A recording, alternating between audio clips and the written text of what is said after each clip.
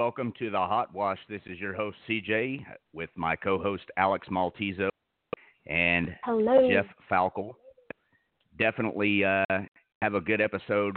I always say it's a great episode, and you know what? We've got somebody coming on tonight who every week I say it's a great episode, but, it just keeps getting better. We keep getting amazing guests booked for the Hotwash. And I want to throw out a disclaimer tonight. A couple of reasons I chose the song that we played as an intro, and I apologize for it being so long. People who maybe have not tuned into the Hotwash before, this is a live blogcast. It's called the Hotwash. If you're interested in calling in tonight, you can reach us at 563. You can reach us at 563-999-3015. That's 563-999-3015. We have a great episode tonight, and the reason I chose the song "The Rooster" is we have a very distinguished veteran coming on the show tonight, who is not only a veteran of the Korean War, he's also a veteran of the Vietnam War, and he was a prisoner of war during the Korean War conflict. He was captured by the Chinese, conducted a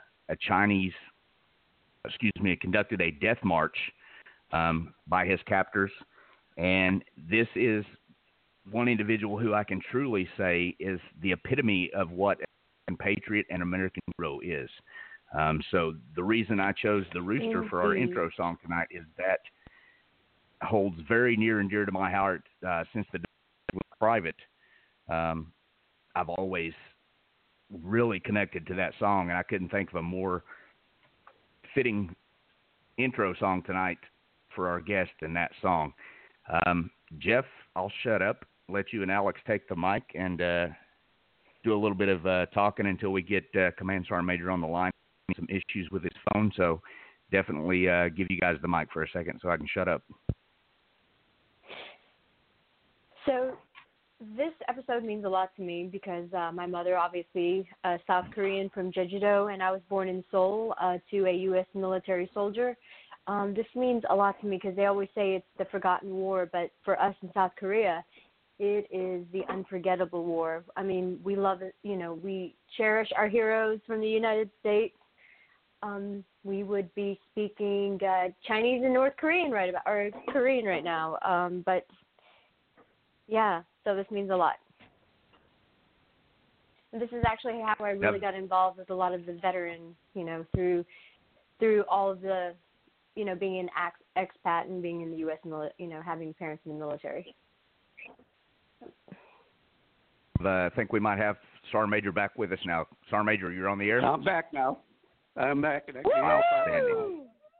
All right. You ready to go, I want to Jeff? throw another disclaimer out there. Definitely want to throw this disclaimer out there before we let Sergeant Major, before we turn him loose, because Sergeant Majors are very gifted and long-winded. So before I do that, Command Sergeant Major's had a very distinguished career. Sergeant Major Annello has had a distinguished career. And he is retired, but I have nothing but the utmost respect for Command Sergeant Majors. For any of those civilians out there listening or who aren't familiar with the military rank structure, a E9 or a Command Sergeant Major is the highest enlisted rank an individual can achieve.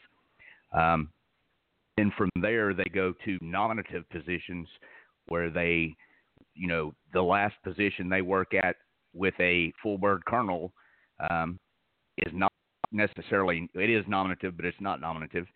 For them to move working for a general, they have to get nominated for that position, basically voted into that position, and they move up with responsibility, but there is no more promotion for them. Whereas generals make brigadier general, major general, four-star general, and they get another promotion every time, another pay raise. Command Sergeant Majors never get that. They just get more responsibility, and I don't mean this in any disrespectful way, but they get more heartache and more burdens with each level of leadership. And have a lot of sergeant majors who are very near and dear to my heart, and I look up to. Got several who were like father figures to me, and I refuse to call them anything but major. So, Commander Sergeant Anello, I just want to let you know, you could tell me to call you Joe until you're blue in the face, and that's not going to happen. I'll be referring to you. Knows that for me. Well, I thank you for that, and I appreciate that very much. And just to throw out there one more thing for the public, that Command Sergeant Majors tell generals what to do; they just can't order them what to do. We suggest. Yeah, there you go. Highly suggest. but this is also a great show for me because this is also a very special show for me, as Alex said, because I've had the honor and privilege of knowing Command Sergeant Major Anello for the past 7 or 8 years, and he's truly a gift in my life. And after we got done talking last week with Michael Regan, we all unanimously said, hey, we need to get Sergeant Major on. So, Sergeant Major, welcome. Glad you're here with us, and we're off to the races. Well, thank you very much, Jeff, and I want you to know I have the same high opinion of you, too. We might have to talk about your opinion, Sergeant Major, if you have such a high respect for Jeff Falco. It's the sandals. Never, ever.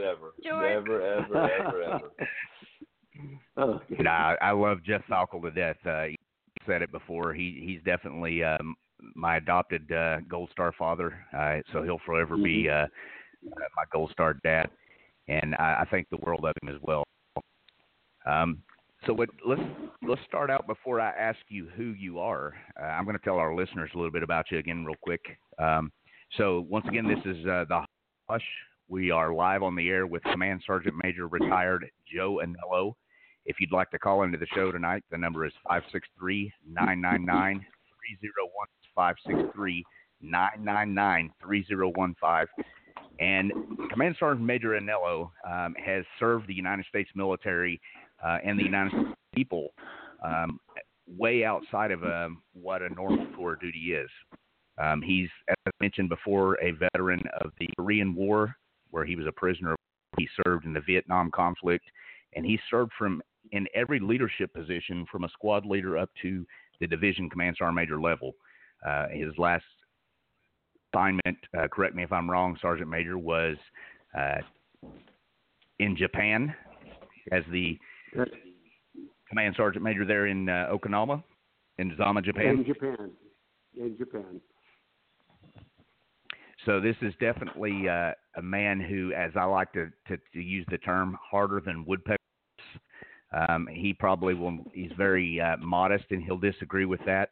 But this is a man who has lived what it means to be a survivor and what it means to return with honor, and we're honored to have Command Sergeant Major Anello as our guest tonight. So with that, Sergeant Major, I'm going to start you off with the questions like we ask most of our guests. Who is Joe Anello? Joe Anello is a young guy from Boston, Massachusetts. I grew up in the shadow of the State House in Boston. The Boston Common was my playground when I was a kid. I've always been military-minded. World War II veterans are my heroes. They are now and they were then.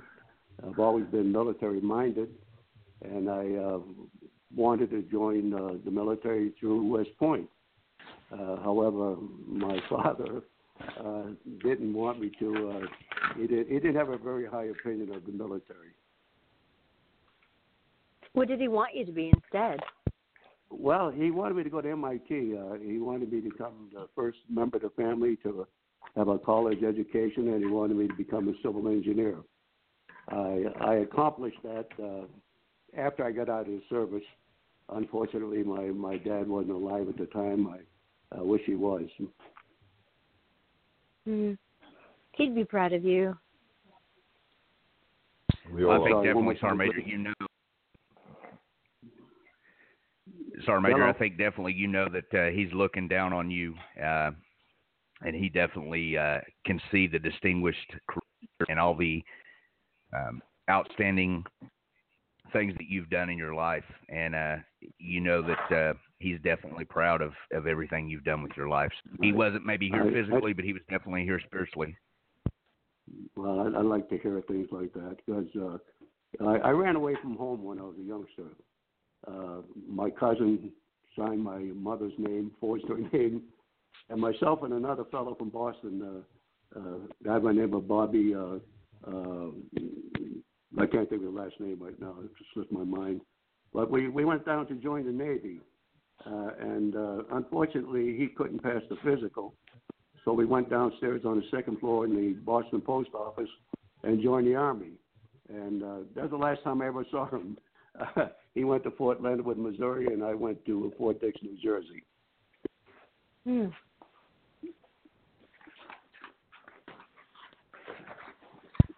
So, Sergeant Major, when you joined the military, what were your thoughts? And I know you said you always wanted to be in the military, but when you first joined the military, what was your plans? Did you think that you were going to go in, maybe serve a couple of years and then get out, or what was your thoughts when you first came in the military?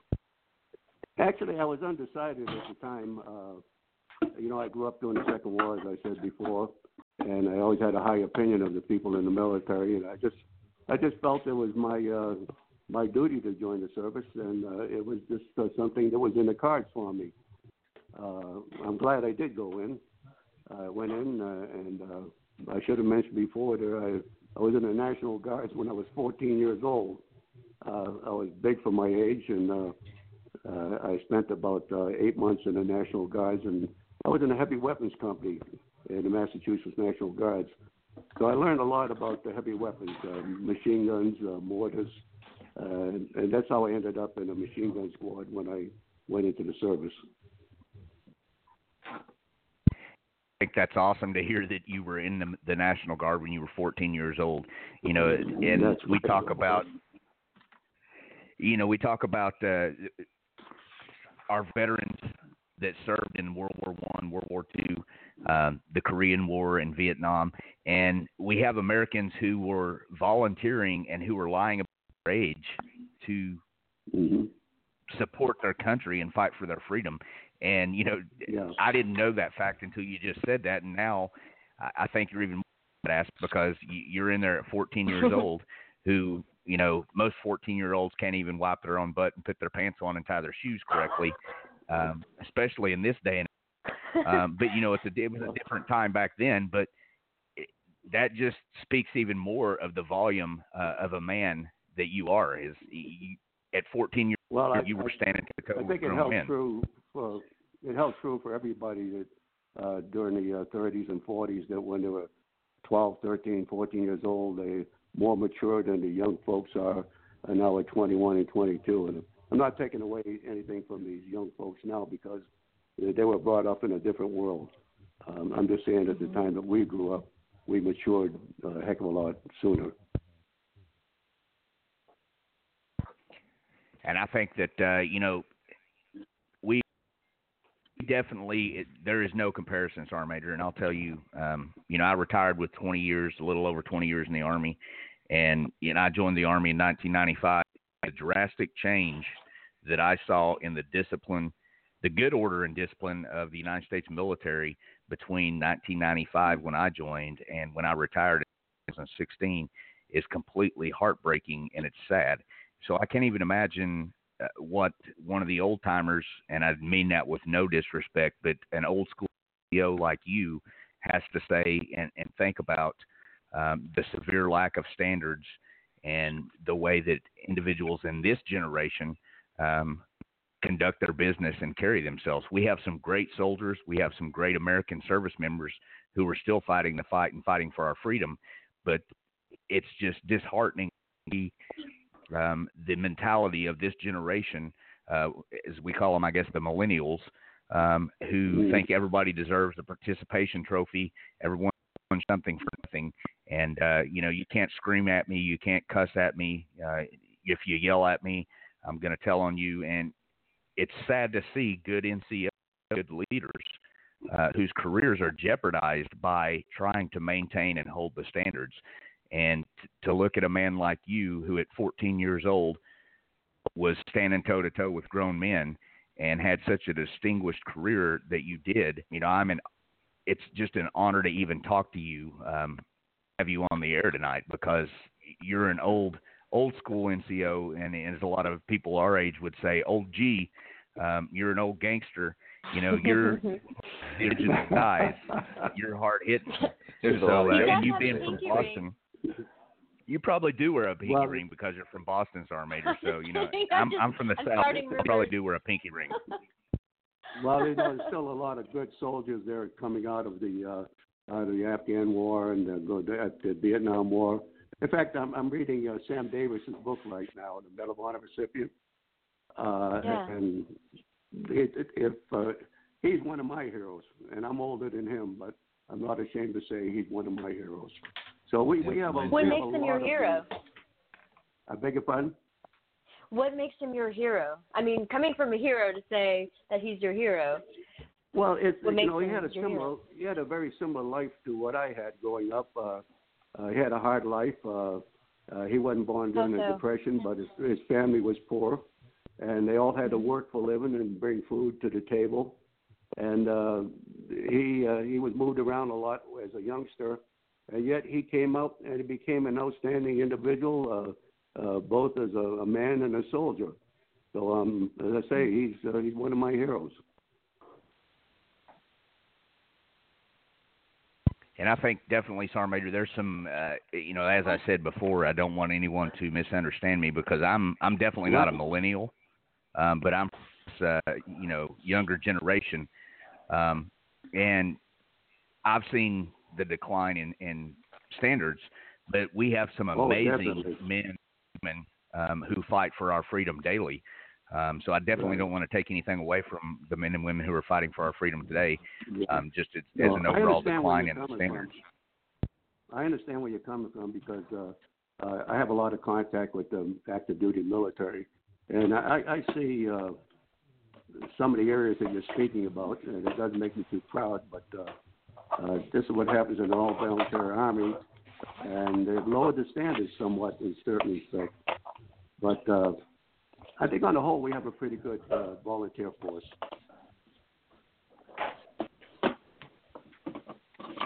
I would definitely have to agree with you, and I definitely think that I would love to go back in time, Sergeant Major, because I was raised, and I'll get us back on path of hearing your story here in a minute, but I was raised by a man that I have nothing in the military. I have nothing but the deepest respect for. His name's Command Sergeant Major Gerard J. Counts, or Jerry Counts.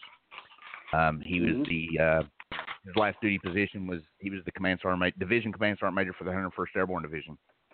Sergeant Major Counts is one of my closest and dear friends, and he, by all means and all standards, could have went as high as he wanted to. He chose his appointment or his promotion to a 3-star billet because his daughter was killed by a drunk driver in Clarksville, Tennessee, and she was buried in Clarksville, Tennessee. So Elizabeth was unfortunately struck and killed by a drunk driver, and she was buried in Clarksville. So Sergeant Major Counts decided that he did not want to move up to the 18th Airborne Corps and take that position in that 3-star billet because Elizabeth was buried there in Clarksville. That man, I'll tell you what, I would follow him to the gates of hell and back. He's an outstanding man. To this day, you know, he tells everyone I'm his son, and I still, you know, call him Dad, but I still call him Command Sergeant Major, or I call him Sergeant Major. It irritates the ever-loving piss out of him, but that's the deep respect that I have for him. Right. I've run into I a see lot of people him like that in my like you. lifetime. You know, I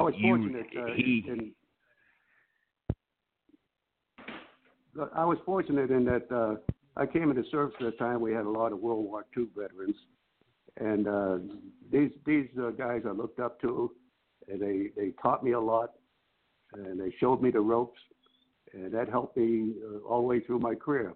And my friend Hershey Miyamura was one of them. When I first met him there, I was really in awe of him because he was a World War II veteran, and not only a World War II veteran, but he served with the famed 442 in Europe. So this is how I started my relationship with Hershey. Well, Sergeant Major, I definitely I want to hear all about that, but I want to kind of go through line. You told us who Joe Anello is, where you came from Boston.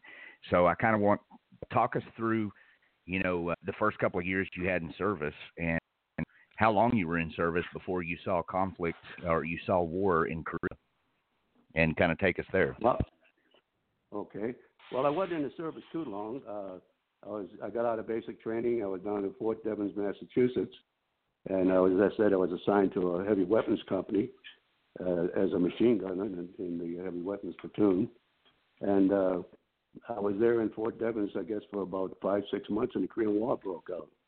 I was a PFC at the time, and we got orders to go to Japan for further shipment to Korea, and we loaded up all of our equipments and vehicles on lowboys and trains, and we went out to California, and we stayed there about 3 days and got on a ship, but one stacker by the name of the Brewster, USS Brewster, and that was my first time on a boat.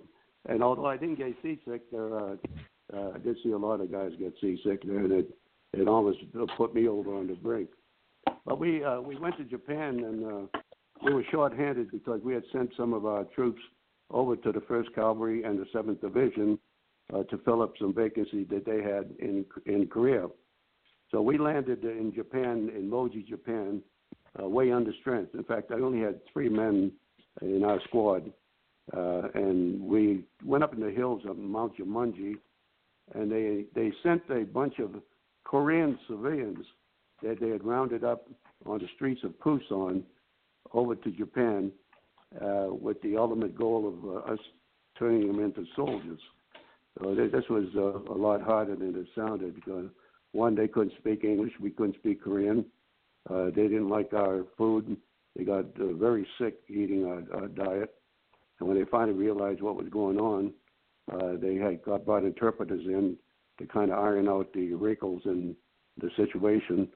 But we eventually got them not well trained. We got them trained enough so where they could fire a weapon and they knew what to do with a crew-served gun. We only had 4 GIs in my squad, and the other 7 were Koreans. So we landed in Wonsan, Korea in October of 1950 with this situation. It was kind of rough. We lost quite a few of the troops in our first combat heading up to the reservoir to help the Marines out. When we got up to the reservoir, we were still a little bit short-handed. A lot of Koreans got killed. Some of them just disappeared in the hills, and we never saw them again.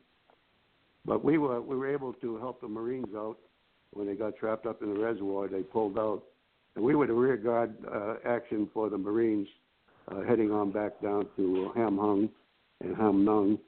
The Marines got on ships on the 12th of December of 1950.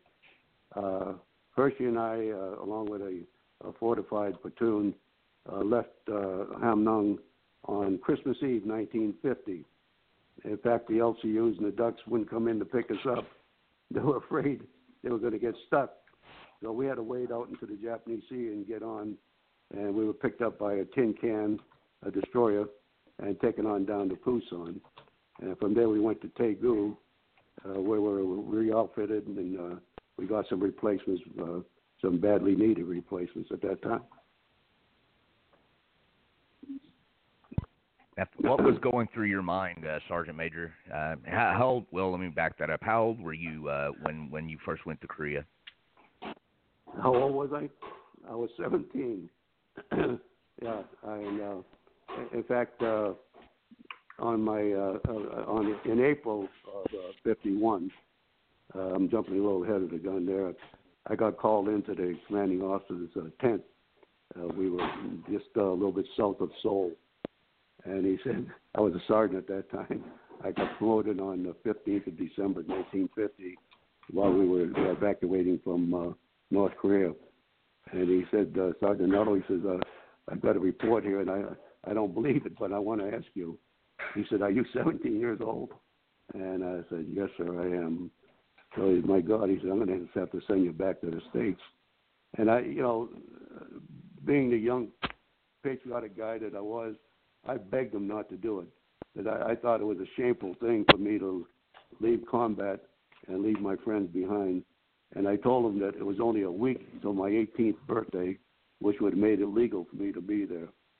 So he and the first sergeant said, well, we'll shuffle the papers for a week and then we'll take care of it. So that's how I ended up staying in Korea. That's awesome. So what was going through your mind, Sergeant Major, as a 17-year-old man when you're in this heated conflict in the Korean War? I know what goes through most men's minds, as I've been there before, but what was going through your mind when you were doing this? I'll be honest with you.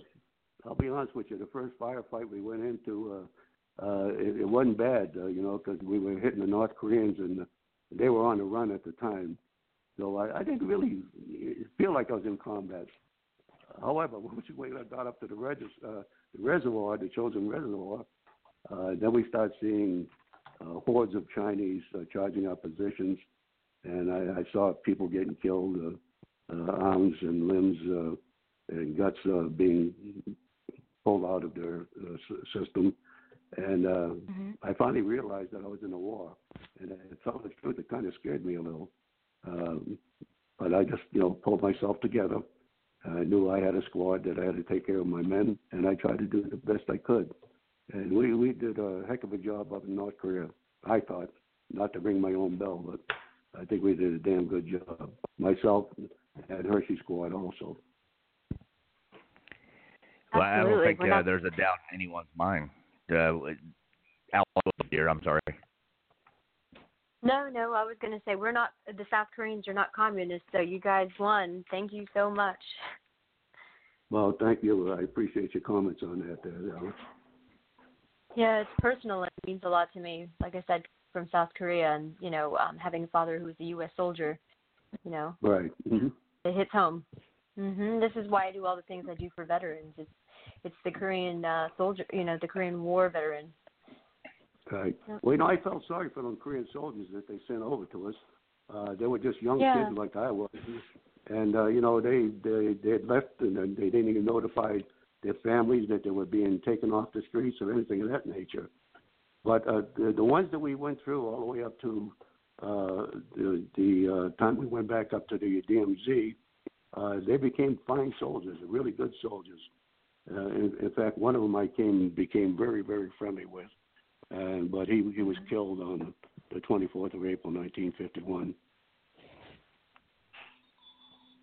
What happened to him? And I think.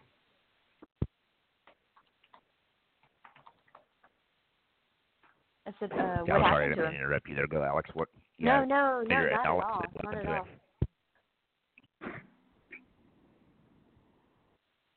Oh, I think he might have been dropped. Joe, you there? No, I'm still here. I'm just waiting for a question. Oh, okay. I'm sorry. The delay, I think, there might be a little delay in the communications tonight. Okay. Can I relate my how I met Hershey the first time? Absolutely. Okay. Your BFF. Right. Hershey got out of the war after the end of World War II, and he's working for a living, and he had a wife and a couple of kids, and he needed some more money, so he joined the enlisted reserve. Well, unfortunately for him, they called him up during the Korean War. I was sitting up in a tent up in Mount Jumonji in Moji, Japan, and I was sitting there studying a field manual because I had to give a class to a couple of mortarmen the next day, and in walked this Japanese American guy, and we hit it off. I don't know what it was. It was just a magic between us. We shook hands, and I can almost feel the vibration from his hands to mine. And I said, this guy and I are going to be good friends, especially after I found out that he was in World War II. He was 7 years older than I was. He was an old man in the company. But him and I got to be very, very good friends. Yeah, no, he doesn't. In fact, I tell you, it's because he drives so Joe, fast. He just drives backwards. He had nothing less than 80 Asian miles street an hour. cred. But when I talk to a group of people, particularly Japanese American people, I always tell them about the story when Hershey walked into the tent, and I said, well, I'm going to have trouble with this guy. I know I'm going to have trouble. And, of course, the Japanese American people, look at me and say, what's going on here? And I told them, up until Hershey came in the company, I was the best-looking guy. So,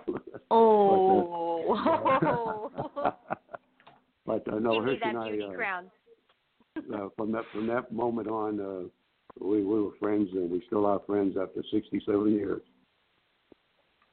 He does have perfect hair. Have you noticed that? Even when he's going 100 miles per hour in the car, his hair just stays in place.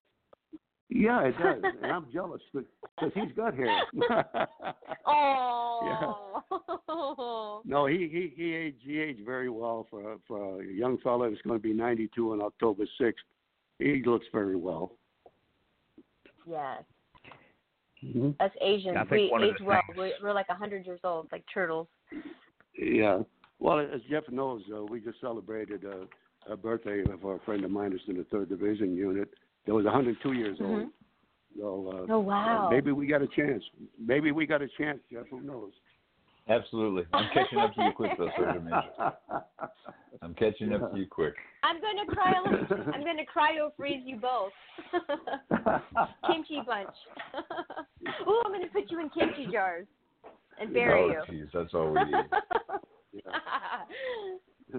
Anyway, to continue my story, when we were just when we left Taegu, we went up to Seoul, fighting to regain Seoul at the time, and we had a big battle in an area called Wall City.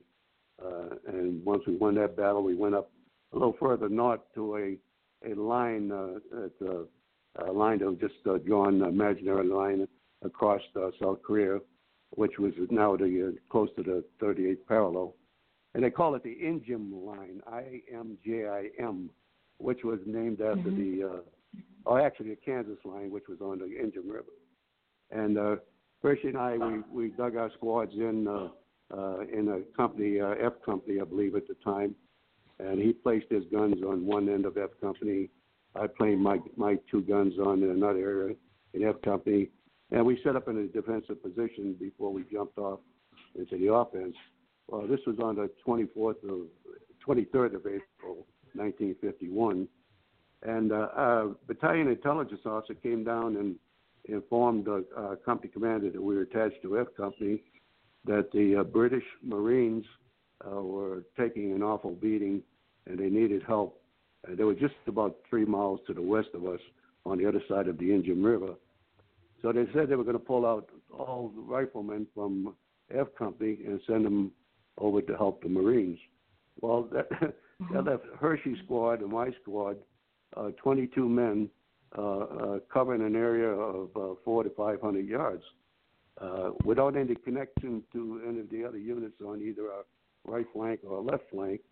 And the battalion intelligence officer told us, well, it's not a problem. He says, our intelligence tells us there is no enemy to our immediate front, so nothing to worry about.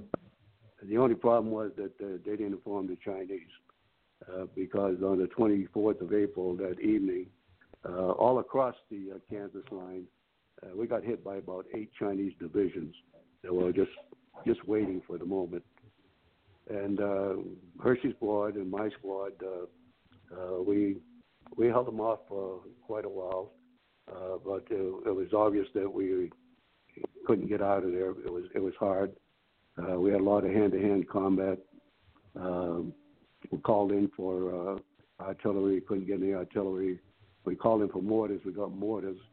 And I went back to call in for some flares, and about that time I got shot across my legs, and as I was falling down, I got hit by a hand grenade in my back. So that was kind of the end of the war for me. I didn't wake up until the next morning at the prodding of a Chinese soldier's bayonet. I don't know how Hershey's squad made out that night, but I found out later, but I didn't know that night. The next morning, the Chinese motioned for me to get up. I couldn't. 2 of them took me by the hand and dragged me off this mountain down to an area that looked like a schoolyard. And there I met Hershey, and thank God for that. Hershey tended to my wounds as best he could. We didn't have any morphine or anything, but we had the bandages that we carried around, and he tried to stop the bleeding as much as he could. We stood there overnight, and we had some Chinese officer with an English accent, a terrific Oxford accent, that said, we won't steal any of your possessions. We will treat you kindly. We'll feed you. And, we're going to take good care of you. Well, 5 seconds after he left, they stole my watch, my ring, and he even took my boots. So, anyway, I was still, yeah. Anyway, that next morning, they told us we were going to have to march out, and I looked at Hershey, and he looked at me, and he said, "Don't worry, Joe, I'll take care of you." So Hershey practically carried me for about 10 miles. Now, we disagree on the distance, but we'll split a deep. It was a long And I've heard way. that disagreement. Yeah. It was. But anyway, after about 10 miles, we were slowing up the column, and the Chinese insisted that Hershey lay me down at the side of the road. And we both knew what that meant. And Hershey said, "No, I'm not going to put him down." And they drew on him, and they were going to shoot him. And I told him, "Hershey, look," I said, it's fine, just lay me down, everything will be fine. And I appreciate everything you've done for me, and I hope everything turns out well for you. So anyway, they laid me down at the side, and Hershey laid me down at the side of the road, and they left 3 guards behind. The 3 Chinese guys was standing there smoking, and they waited until the column got out of sight. And I figured, well, this is it, and made peace with my maker, and I was happy with the way things were going. And the next thing I knew, they picked up their rifles and they walked off, and they left me there. And I was really shocked. I told Hershey at the end of the war when I met him that the Chinese were always short of ammunition. They said, "Well, why waste a bullet on this guy? He's going to die anyway." So, but I fooled him. Anyway, 2 days later, a Chinese unit that was retreating from the 8th Army that was pushing them back came across me, and once again with the prodding of the bayonets, to see if I was alive, they picked me up and they put me on a kind of a push cart with bicycle wheels on it, and they took me up about 50 clicks north, and on the way up there, by the way, we got strafed by Marine Hellcat, the Grummins, and they left me on the cart, and of course they all scattered around.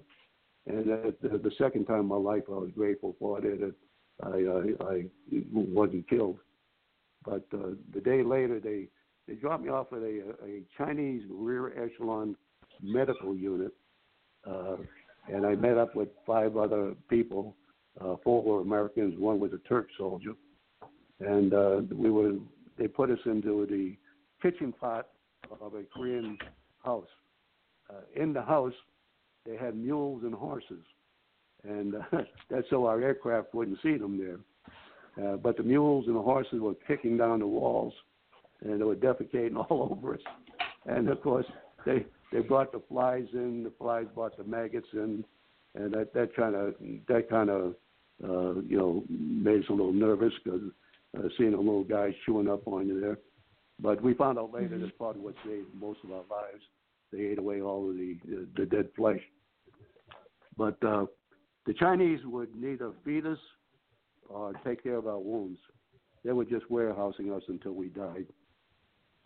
Fortunately for us, they shot down a pilot. He was with the Mosquito Squadron in Korea. He was an observation pilot, and he had his right hand all burned off all the way to the bone. He was trying to level his plane. He got shot in the belly tank, and it just flamed him out. But anyway, he was the only one that could walk of the 5 people that were there. And the Chinese allowed him to freely walk around the area. And he bartered with the locals there for gruel.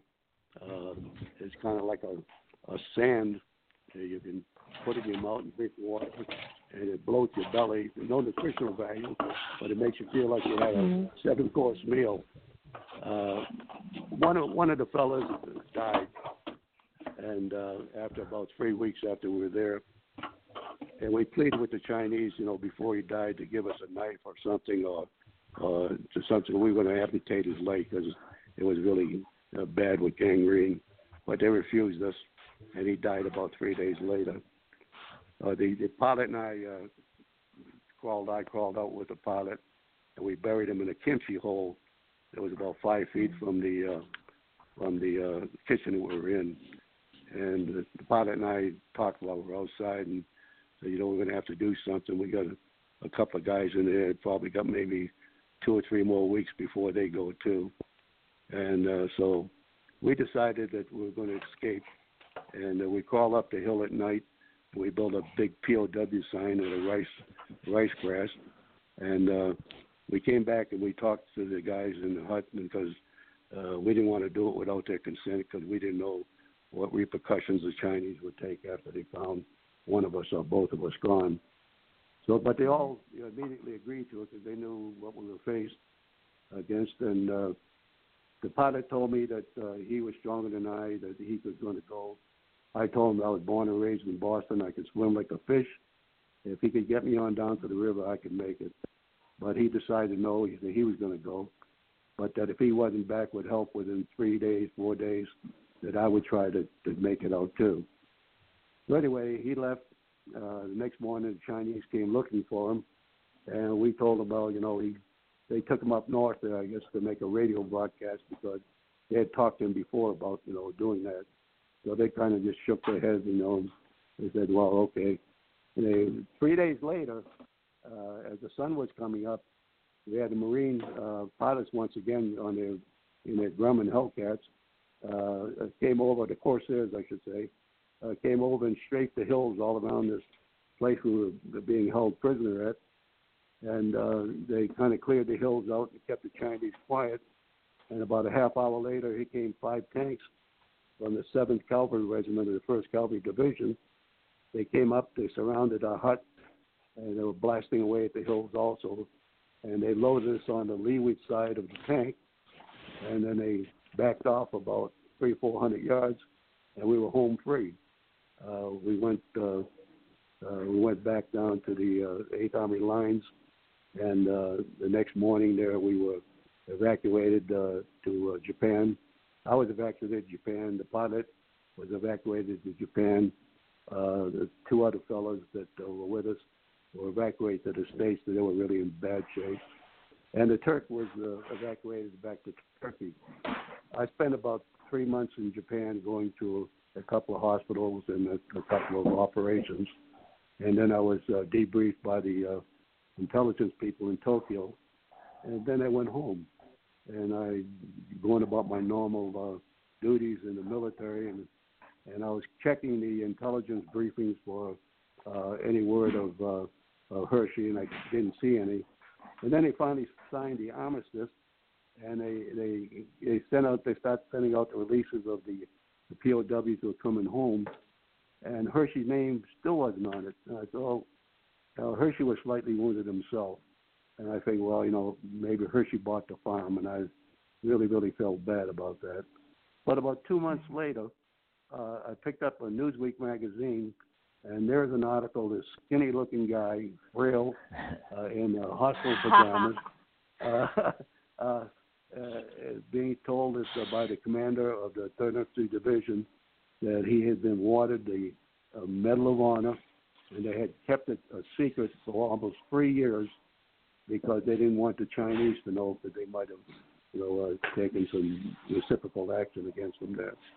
But anyway, I jumped in my car. I had assignment to go to the language school in California, and I jumped in my car the next week, and I headed on down to New Mexico, and I found out where Hershey was working, and I walked in there, and Hershey looked at me, and I looked at him, and he said, "My God, you're dead."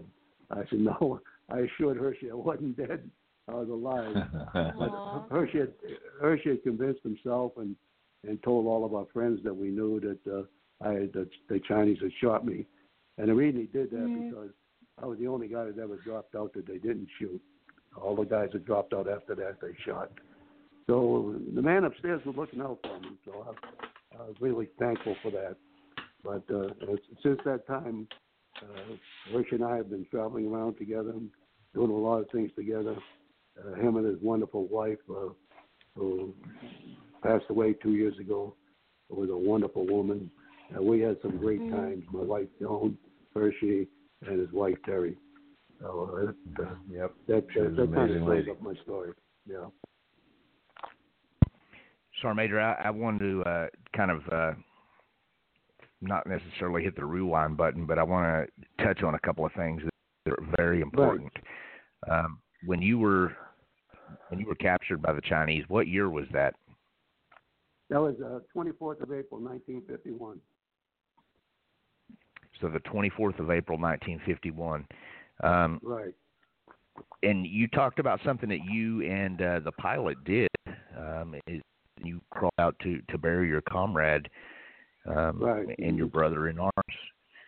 You talked about you guys made a POW symbol for your fellow Americans to see from overhead. Right. Was that something that you guys were? Was that something you were briefed on, or was that something that you guys kind of, ad hoc came up with? No, this is something we came up with.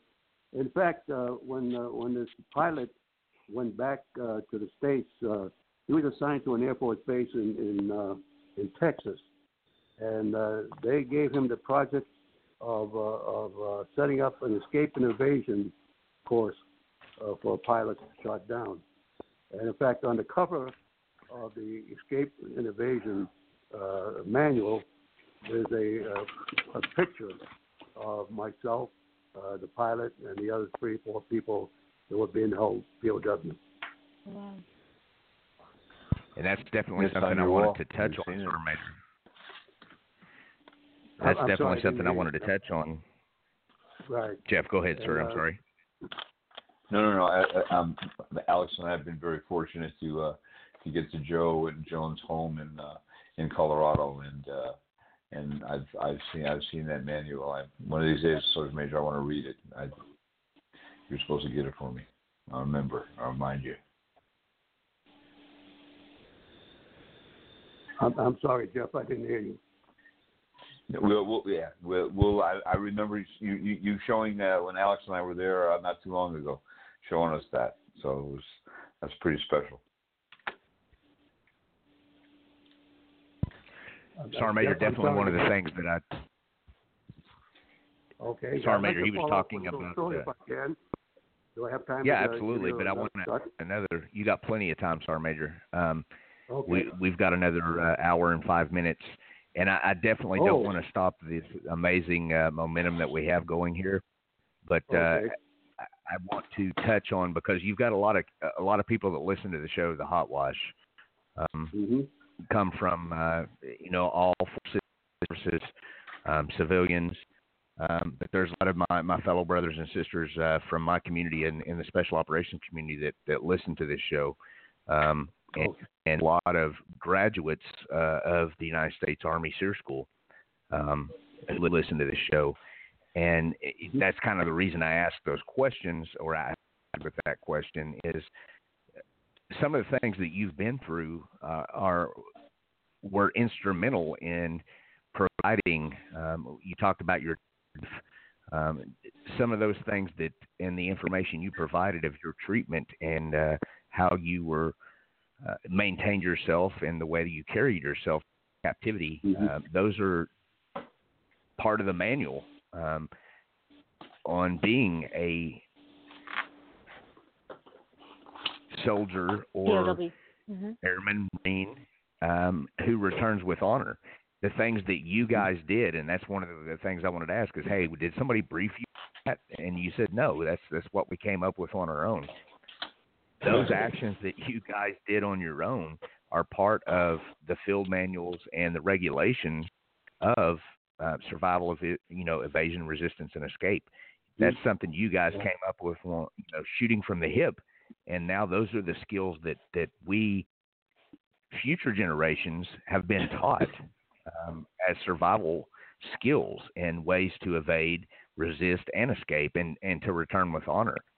And I think that, just listening to you tell your story is such an honor to know that a man like you and Hershey survived the things you did, and because of two great, outstanding Americans like you guys, your after-action reviews, your after-action comments, and debriefs is what saved numerous American lives since then.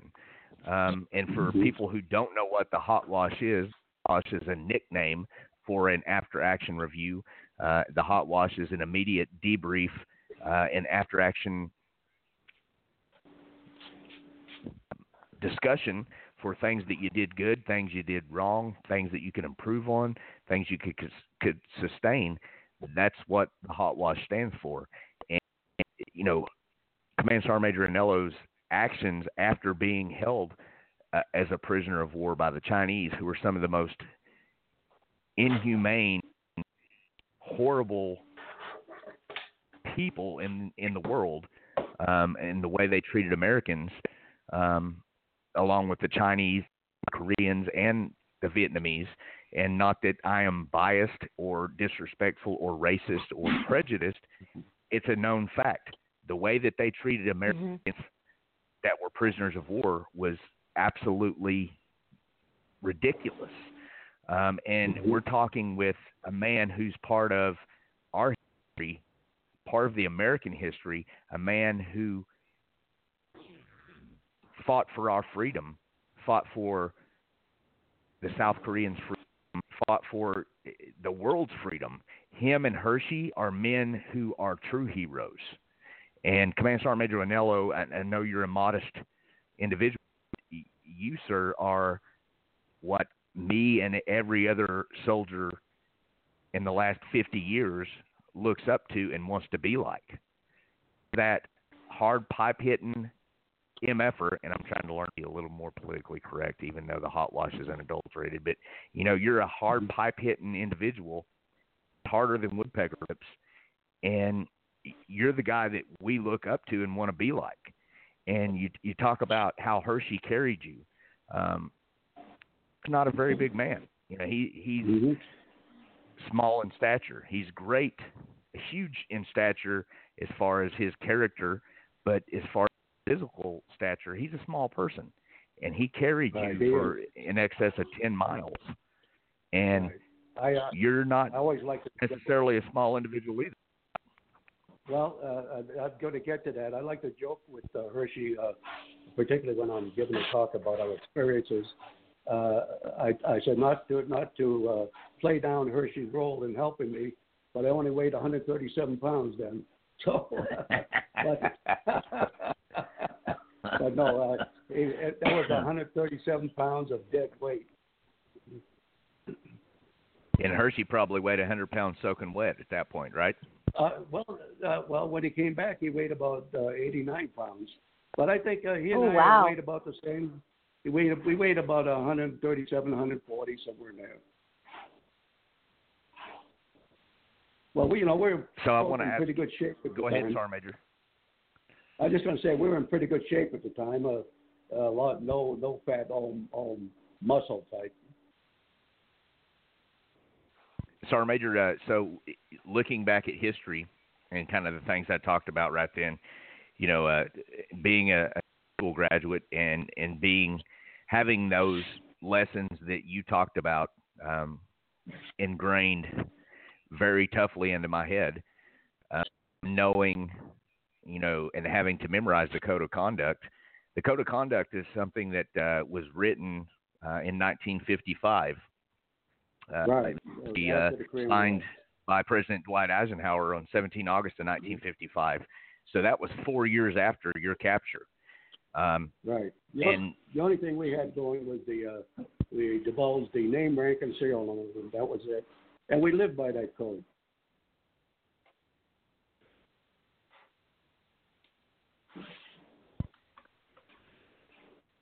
So I wanted to ask you, were you able to have any part in the doctrine of of SEER school and SEER training, and you talked about that in Texas. Have you been a guest speaker at any of the SEER school classes or graduations, or have you been active in any of the SEER school training that's gone on since the Korean War? Well, while I was in the service, I did, yes, on many occasions. I talked about our experiences and how we how we were able to maintain our dignity as best as we could, and try to see our way through what was going on. I think Herschel will tell you, if you talk to him, there were several young folks that just gave up. They wouldn't eat, and they just kind of laid there and wasted away. But I was determined and not to die in that hellhole. And this is the code that I was living by. I said I didn't join the service to come all the way over here, 8,000 miles away, to die in this hellhole. No way in the world. I was going to get out of there one way or the other. Mm-hmm. And I think that, Sergeant Major, that's definitely I'm refreshing my memory and just sitting here going through the conduct. I talked about it was signed by Dwight D. Eisenhower in 17 August 1955. And then, the conduct for the United States Armed Forces was signed by an executive order on November 3rd, 1977 by President Carter. And it was amended on the but, just for those who don't know, Google the Code of Conduct.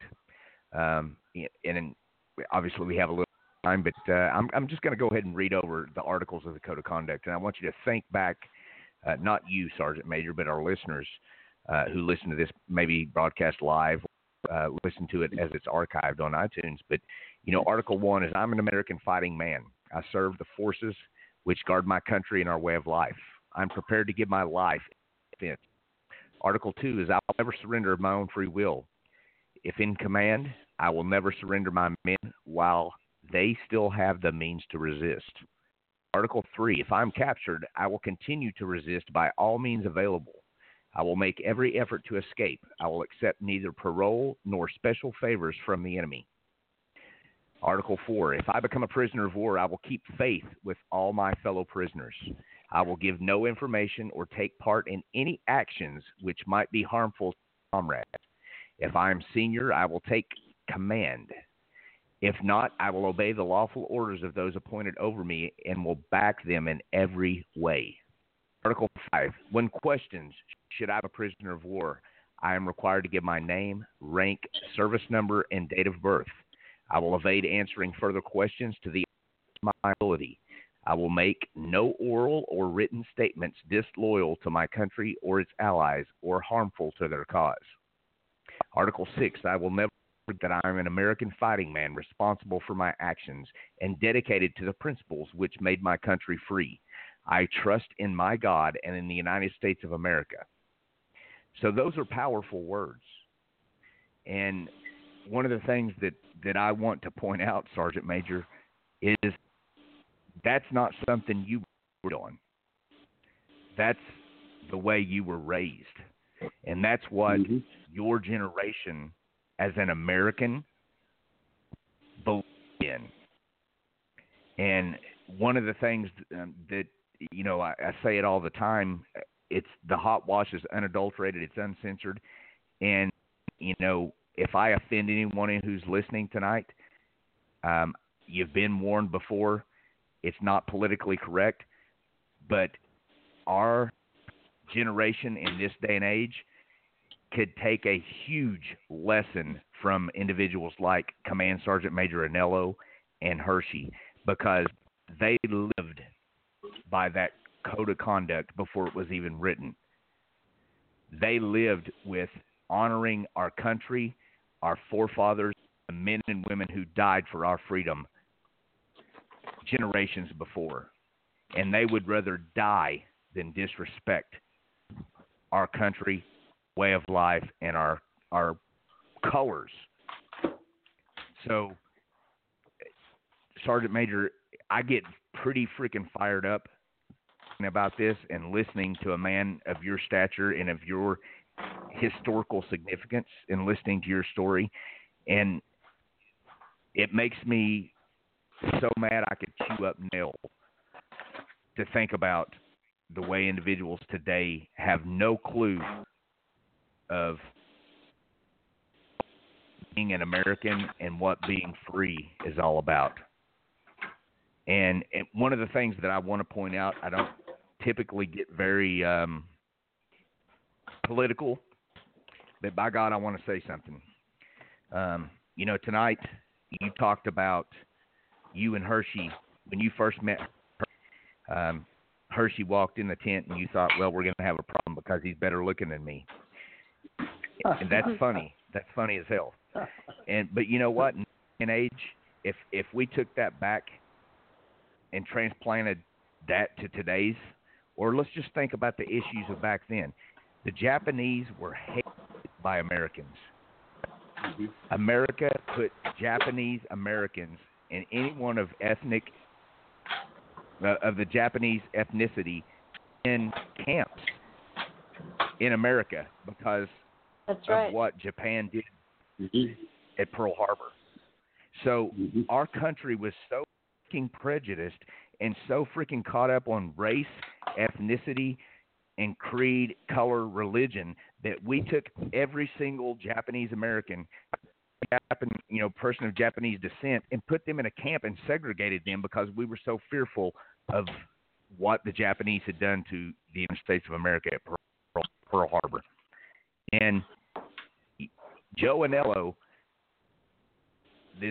and no disrespect, Sergeant Major, whatsoever, but, this young 15-year-old punk from Boston looks at this Japanese American and says, you know what? He's going to be my buddy. Me and this guy are going to get along. And you guys became the best of friends. And you are inseparable. Absolutely. I've never met you two of you in person, but I've heard the stories, and I have the deepest respect for you guys. But that was in a time when America hated Japan. Americans hated Japanese people. And a guy from Boston, Massachusetts, met a Japanese American and says, "Hey, we're going to be best buddies, and we're going to chum along and do everything together." Mm-hmm. And he was the first Japanese American I ever met. And that's even more awesome because you didn't buy into the persona or the predisposed mentality of all Japanese people are evil. In this day and age, I've seen it come full circle. And not to distract from your story, but it's something we need to get back to in America is, and I've said it, I've fought in Iraq and Afghanistan, and I've been a few other places. But it doesn't matter where you came from. I don't give a damn what color you are. I don't care what your religion is. I don't care who you pray to. I don't care if you believe in God or don't believe in God. All I care about is the common core value of living in peace and harmony and respecting your man to your right. I've fought alongside Muslims. I've fought alongside atheists. I've fought alongside Pentecostals, Baptists, Catholics. It doesn't matter. I don't care. That's not important to me. What I care about is your values. And that's what makes America so great is believing in freedom and us being a big melting pot of coming from every ethnic background, every religious background. That's where we're falling on the way in this day and age is everybody's too concerned about what your religion is, what color you are, what you believe in. Hey, you know what? When it's all said and done, you got to answer for that and meet your maker, whether you believe in God or you don't believe in God. I personally do believe in God because I can tell you without a shadow of a doubt, there's no way that I would be having this conversation with Command Sergeant Major Anello tonight if it weren't for God, because I know where I've been, what I've been through, and there's no way that I would have ever lived through those situations without God. But people that don't believe that, that's fine. That's between you and the man upstairs when you sign off and one day when you answer to him. But I love your story of you and Hershey because it speaks volumes of one of the most ethnically and racially charged times in our history. It's still kind of going on today. It is. But you know what? Well, yeah, I mean, there's this rumor that I'm this foreign intelligence. Yeah, just because I'm Asian and I work on base and I work as a consultant for weapons, everybody thinks I'm a foreign intelligence agent. They don't know the difference between a Chinese, a South Korean, or anything. So all of a sudden, I'm a foreign agent. So it's still going on today because of the conflict. But I think Jeff is spreading that rumor. I think Jeff is too. No, I think it's a really bad guy. He knows that I like to help veterans, and yeah, it's just a really bad guy. Yeah. I definitely want to go ahead, Jeff. Okay. Well, before we get off that topic, I just want to share with the listeners one of my favorite stories, and one of the Joe and I were down at the Center for American Values in Pueblo, Colorado, where they have basically a living monument to the Medal of Honor recipients from Korea on forward. And what happens is once a month they do a presentation. I'm actually going to be there on Tuesday with Captain Kelly and Sergeant Major Patterson, two Medal of Honor recipients from Vietnam. But when Hershey's portrait was revealed, and it was a beautiful picture of him holding a portrait that his beautiful wife had painted of him, and then to the side is her profile. But Hershey's talk is, I'm not a Japanese American, I'm an American American. And that's what we need to focus on. And you know, I've heard people imply that over the years, but to hear coming from Hershey and knowing him as well as I do, and knowing Joe as well as I do, and being part of the stories and hearing and seeing the two of them together is just, it does my heart good. But you know, for this man to have lived the life he's lived, and his family to have been, you know, put in the situation that they were put in, and that's his message today. You know, I'm an American American. You know, and that's the way we need to do it. And that just goes along with what you were saying, CJ. I just didn't want to get too far from that. He's a topic. proud American too. Yeah. He is. And I absolutely agree with that 100%. You know, I hate the race subject. I really do, because I don't see color. I see everyone. You know, I've joked on Hotwash before. I was raised by a bunch of old school NCOs who believed in treating everyone like shit until they deserved the right to be treated differently. So, you know, you had to earn your right to be treated anybody or to be treated like somebody. And the mentality was you treat everybody like shit until they've earned the right to be treated differently. But, you know, that's very much the way I look at life. Because I'm suspect of individuals until they prove to me that they're worthy. I don't treat people like shit because I've learned from that, and I've learned that that's not how you do things. But I'm suspect. That's a good way to put it. I look at individuals and I'm suspect of them until I know their true meaning or their true. You want them to earn your respect. Exactly. Thank you, Alex. That's very much how I feel. You got it. That's one of the things that I want to hit on, Sergeant, yeah. Our day and age, you know, a lot of people, you ask, and it's sad, you know, you ask people about history, and they know about history. They don't know about World War I. They don't know about World War II. They don't know about Korea. Or Vietnam, and actually we're getting, because I'm showing, you know, I've been in the military or out of the military. I started in 95 and I'm retired now, but, you know, I'm starting to be one of those old guys I used to make fun of when I was a private. And I can remember looking at my NCOs and being, they'd be telling a war story or telling a story about where they were doing this or they were doing that, and I'd be like, hey, what year was that? And they'd be like, oh, that was 1987. And, oh, I was 10 years old then, Sergeant. And I'd be like, yeah, go fuck yourself. Now that's happening to me. In this day and age, guys are like, I'm saying something. They're like, hey, I was like 8 years old then, CJ. And I'm like, God, shut up, get out of my face. But this society now, the only thing, a lot of people in this day and age, the only thing they know about the Korean War, sir, is MASH. And I bring that up because that's really the one thing that stands out in our society that hit on the Korean War was MASH. And it talked about, and I think it did a pretty decent representation, knowing what about history of the casualties and the cost of American lives. And yeah, it made comedy and it jokes, and it made, in some points it made light of it, but it still drove home the fact that Americans were being injured and were dying every day fighting in the Korean War. But that's really the only history that a lot of Americans know about Korea or about the Korean War is MASH.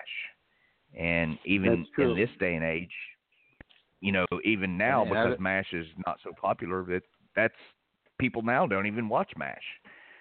So I think it's so important to, and our major, I've said it, I know I don't have to say it because you know how I feel, but you're not an old guy, but it is so important for us to record history and to take and document the stories that people like you and Hershey have. Because if we don't document it, our future generations, it's lost. So I want to say you for coming on the Hotwash tonight, because I'm some, wet behind the ears young punk that's doing a freaking live radio broadcast, and you time out of your schedule to come on and tell us your story and educate us about the Korean War and about the Vietnam War. And that's important to me, Sergeant Major. Well, it's important to me also. I never turned down an opportunity to speak to these young kids in school, middle school and high school. And I found out that these young folks are really eager to find out what happened during the Korean War because they had grandparents or great uncles that were in the war. They never said anything to them about it. And their school books probably carry about one paragraph of the Korean War in total. Maybe. So I like to say, I never pass up an opportunity to talk to these young folks because they seem very appreciative of what we tell them. And the questions and answers that we get after we speak to them are on a very intelligent basis there. So I'm really happy about that. One place I am really sad about is our own government. I've been to many military functions and also to government functions. Particularly, Hershey and I we were invited to Washington, D.C. to speak about our experiences in the Korean War. And we got there, and Hershey and I up on the stage. There's about 500-600 people in the audience. And I poked Hershey in the ribs, and I told him, look up above us. And he looked up above us, and there was a big poster, a sign said, welcome World War II and Vietnam veterans. And we get that all the time. We're a forgotten war, forgotten troops. I was in Hawaii with Hershey about 5 years ago, and the SINCPAC in Hawaii, I forget what his name, the admiral, is out there, and he was talking about the World War I, World War II, and he mentioned, of course, Vietnam and Afghanistan and Iraq. And I didn't say anything. Hershey and I looked at each other, and after he gave his little spiel, I walked up to him and I saluted him. I introduced myself. I said, "No, Admiral, you're getting into the same sphere that our government is in, and you're forgetting about the Korean War veterans, and we feel kind of bad about that." And he was really apologetic about it, and he promised me that he would incorporate the Korean War veterans in his next talk. But we get that all the time there, CJ. And I think, Sergeant Major, that's something that you hit on briefly, and I want to say the Korean veterans, we've talked about it, or it's been said, is the forgotten war. You served in the Korean War. You were a prisoner of war during the Korean War, and then you served in Vietnam. Yes, and I did. When our American came back from Vietnam, they were treated like shit. They were treated with absolute disrespect. And I'll say this, I don't know if it hurts anyone's feelings or not. The tree-hugging hippies who cared nothing more about eating granola and smoking fucking marijuana wanted to disrespect the men who were sent by our government to perform a duty. They were ordered by the President of the United States to fight a war. It wasn't their choice. It was their orders. It was their duty. It was their responsibility. And these individuals who care nothing more than it was an excuse to protest the Vietnam War, to get high, to get fucked up, to get freaking go to concerts and fucking have free love and sex and all that other shit. Hey, look, I'm all about having a good time. But you know what? Not at the cost of our American fighting men and women. And people who protested, these men and women who were fighting under the orders of our president, under the orders of our country, they weren't there to defy or defile a country or a way of life. They were there to provide relief from aggressive communist government who was absolutely destroying and emancipating, or excuse me, that's not the right, emancipating, just fucking destroying, and there goes the F-bomb, I'm sorry. That's all right. It's the scientific term for it. Well, you know something, and I blame our government a lot in that respect, too. There were certain areas in the United States. I'll give you one, for instance. 6th Army put out a memorandum to all the troops stationed in that area not to wear their uniforms downtown if they were in the area of San Francisco. Instead of backing up the troops and saying, yeah, wear your uniforms, be proud of who you are, be proud of what you've done, they're making them ashamed of themselves. They don't want them to wear their uniforms downtown. So once again, I blame our government in that respect. Yeah. Yeah, they're ashamed of being American, ashamed of being strong. They want to appear weak, so we just seem like we could get along with everyone. But, I mean, weakness only invites aggression. And well, I think I absolutely agree with that. You're only as strong as your fucking weakest link. You know what? It doesn't matter if you can have 100 individuals standing in formation or standing in a group, and the hardest pipe-hitting motherfucker standing out there can be the meanest, baddest, dude standing there. But that group of individuals is only as strong as their weakest link.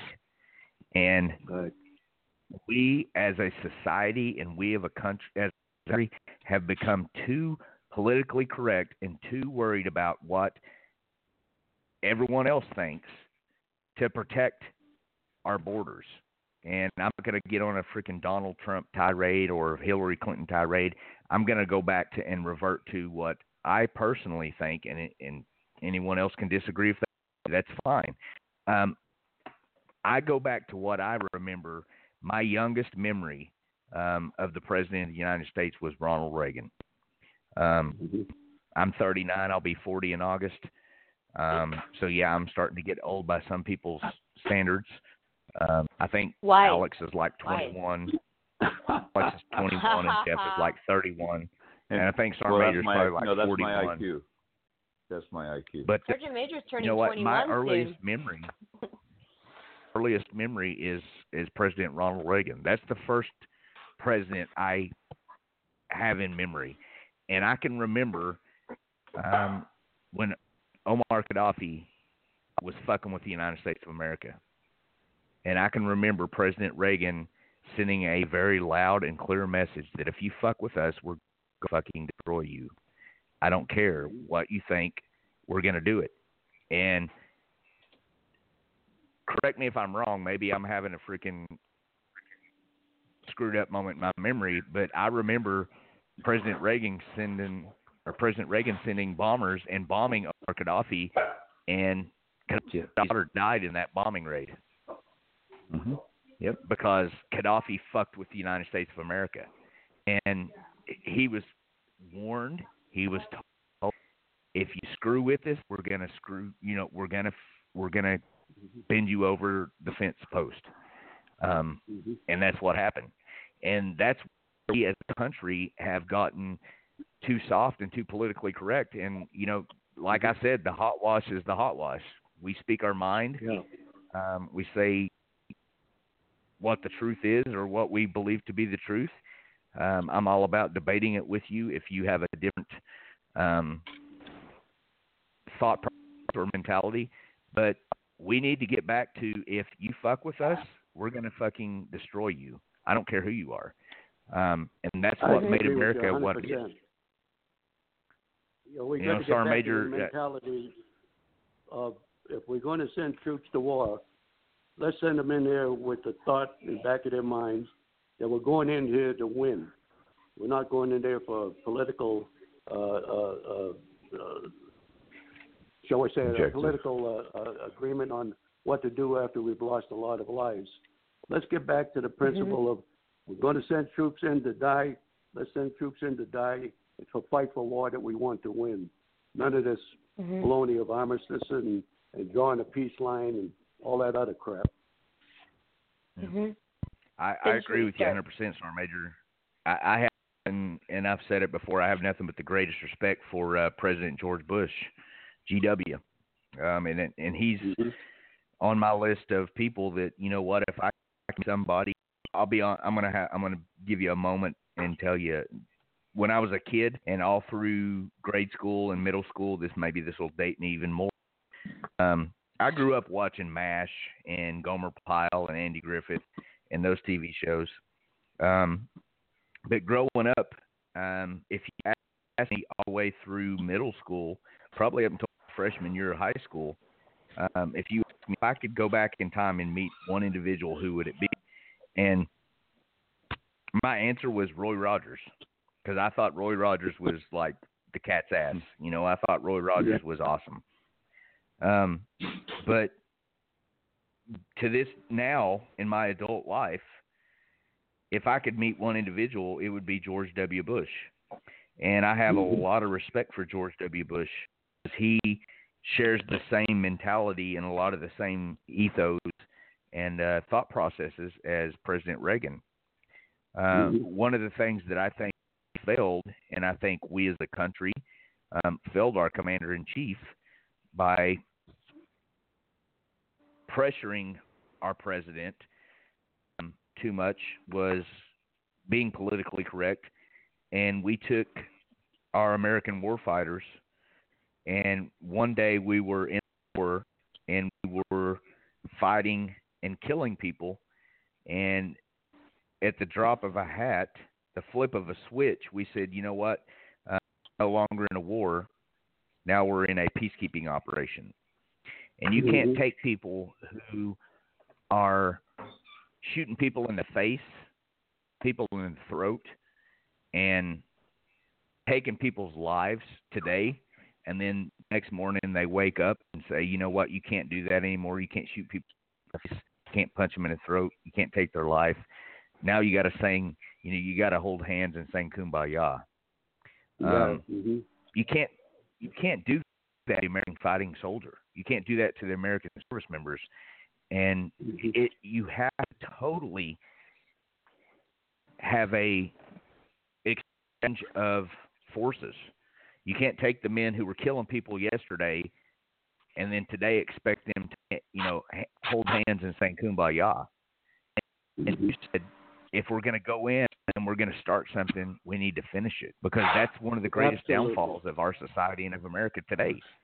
Is just like, you're talking about it from an old soldier's standpoint, and I mad respect, Sergeant Major, when I say that, an old soldier's standpoint, a man who has been there, done that T-shirt 3 or 4 times over, and a young punk like me who's talking about it from my standpoint and my experience of, you've got to finish what you start. And I don't really give a damn about political affiliations. I don't care about Republican. I don't care about Democrats. I don't care about whatever your political affiliation is. All I care about is the fucking United States of America. All I care about is my freedom, your freedom, way of life. And if you don't stand for America and our freedom and our way of life, I have no use for you. And I just as soon punch you in the throat, or kick you in the fucking curb. I don't care. That's what I care about. And I think hearing it from a man from your generation, Sergeant Major, and our generation, that's what we need to do, is push out these tree-hugging, eating hippie son of a bitches who think that we should all hold hands and sing Kumbaya. You know what? We can hold hands and sing Kumbaya after the war's over. But after that, let's keep killing people that are trying to destroy our freedom. Jeff, Alex, please take the mic, because I'm getting out of bounds. Well, you're not. No, you're not at all. I think we've talked about this, and it needs to be talked about. But just to kind of follow up on some things, today is actually National Vietnam Veteran Day, and so let me be the first to welcome you home, Sergeant Major, and thank you for everything you did. And as CJ said earlier, thank you. Your expertise, because of trying to, what you needed to do to survive, has put into doctrine for more people than you can ever know, a way to escape, a way to get back to their loved ones, a way to get back to their families, and for that, so many people owe you such a debt of gratitude, and it's always been just one of the many reasons how much that I care so much about you, and how you've truly blessed my life. With being You're part embarrassing of me, Jeff. Good. Somebody's got to. Oh, you've done so much. Sergeant Major, Jeff just said something that rings true, and I've said it to many of the leaders that I've had. And I just met up with Alex and Jeff weekend in Fort Bragg, North Carolina. We had a little reunion together, got to hang out and spend some time together. But one of the reasons I went to Fort Bragg, I went up there for a retirement ceremony for one of my former commanding officers.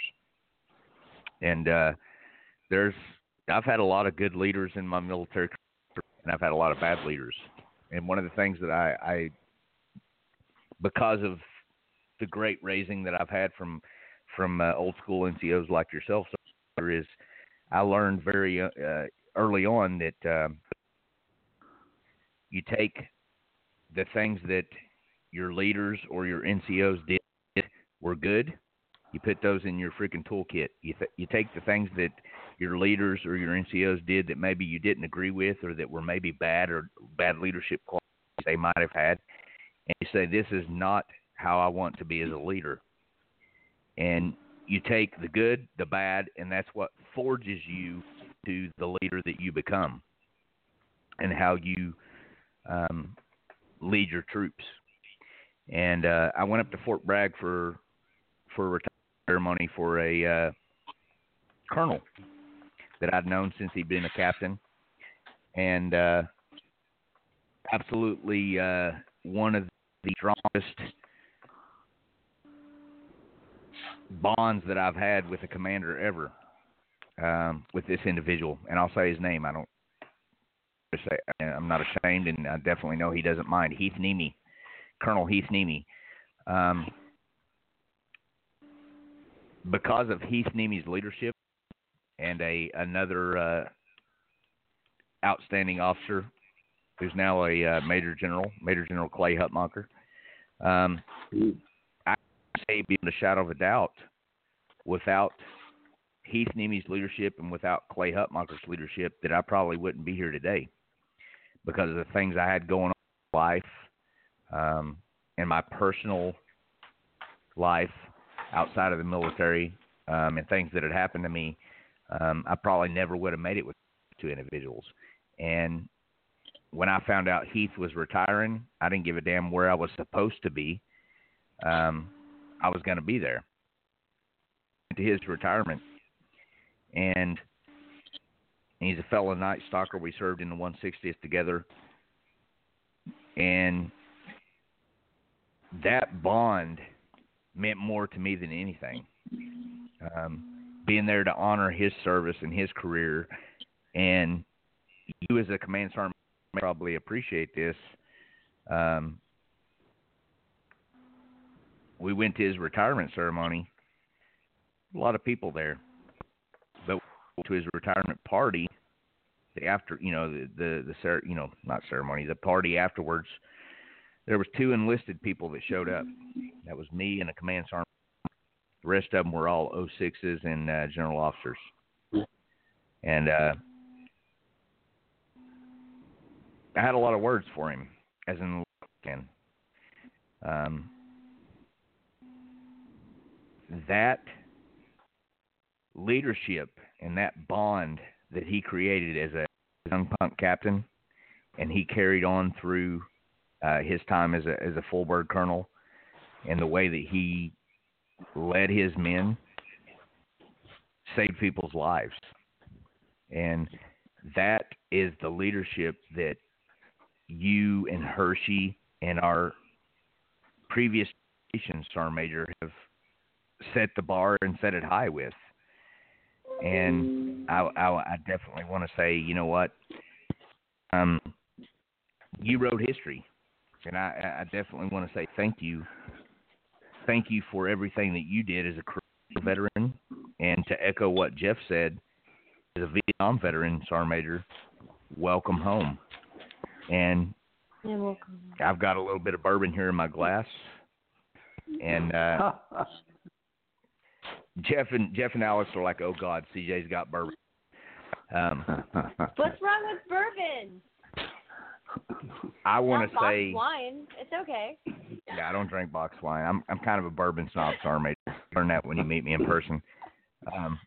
But I want to say right now that as Jeff touched on, and Jeff, thank you for bringing that up tonight, is today's Vietnam Veterans Day.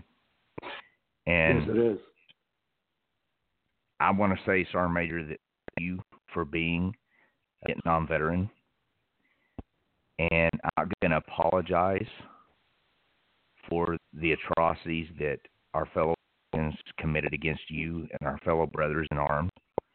But I'm going to say thank you for what you did and what many of our brothers did, and for the sacrifices that you and your fellow brothers in arms made for our freedom. And the last stanza of the Night Stalker Creed,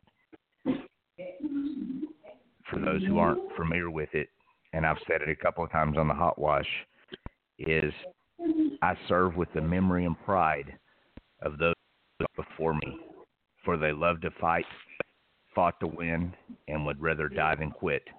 Night Stalkers don't quit. So with that, Sergeant Major, never ever. A nice aged bourbon in memory of brothers and sisters who gave their life in support of freedom in our nation in the Vietnam War. Thank you, and thank them for their service, Sergeant Major. Well, I thank you for your service too. Do I have about 2 minutes? I'd like to follow up on that story and career. Absolutely, Sergeant Major. Well, you know, I've got about 19 minutes. Go ahead. Okay. Well, I'll only take up about 2 or 3 minutes. I got a call from Washington and asked me if I would consider go back to career with the JPAC team from Hawaii. to see if they could recover the body of that individual that we buried. And I told them, well, certainly I would. So we went on back, and it was in, I think, May of 66. And we plotted out an area that we thought was it, because everything had been changed. You know, they had foliage there now, and there's something we didn't have when we were over there. Everything was bombed out, burned out, and no trees or anything, no vegetation. But anyway, we were there for about 3 weeks, and we couldn't find anything. So we're ready to head up home there, and this Korean fella came up and asked the guy that owned the land, who happened to be his cousin, what was going on here. And they said, well, they were looking for the body of a POW that was buried there. And they said, well, they're looking in the wrong place. And, of course, everybody looked at him. He said it's only about maybe 75, 100 yards away from here. So we asked him how he knew. And the story was that when the pilot escaped, he traded his flight jacket to a farmer that was living in a bombed-out house and with his wife and kid. And he got a sack of gruel for us that would last about 3 days while he was making his escape attempt.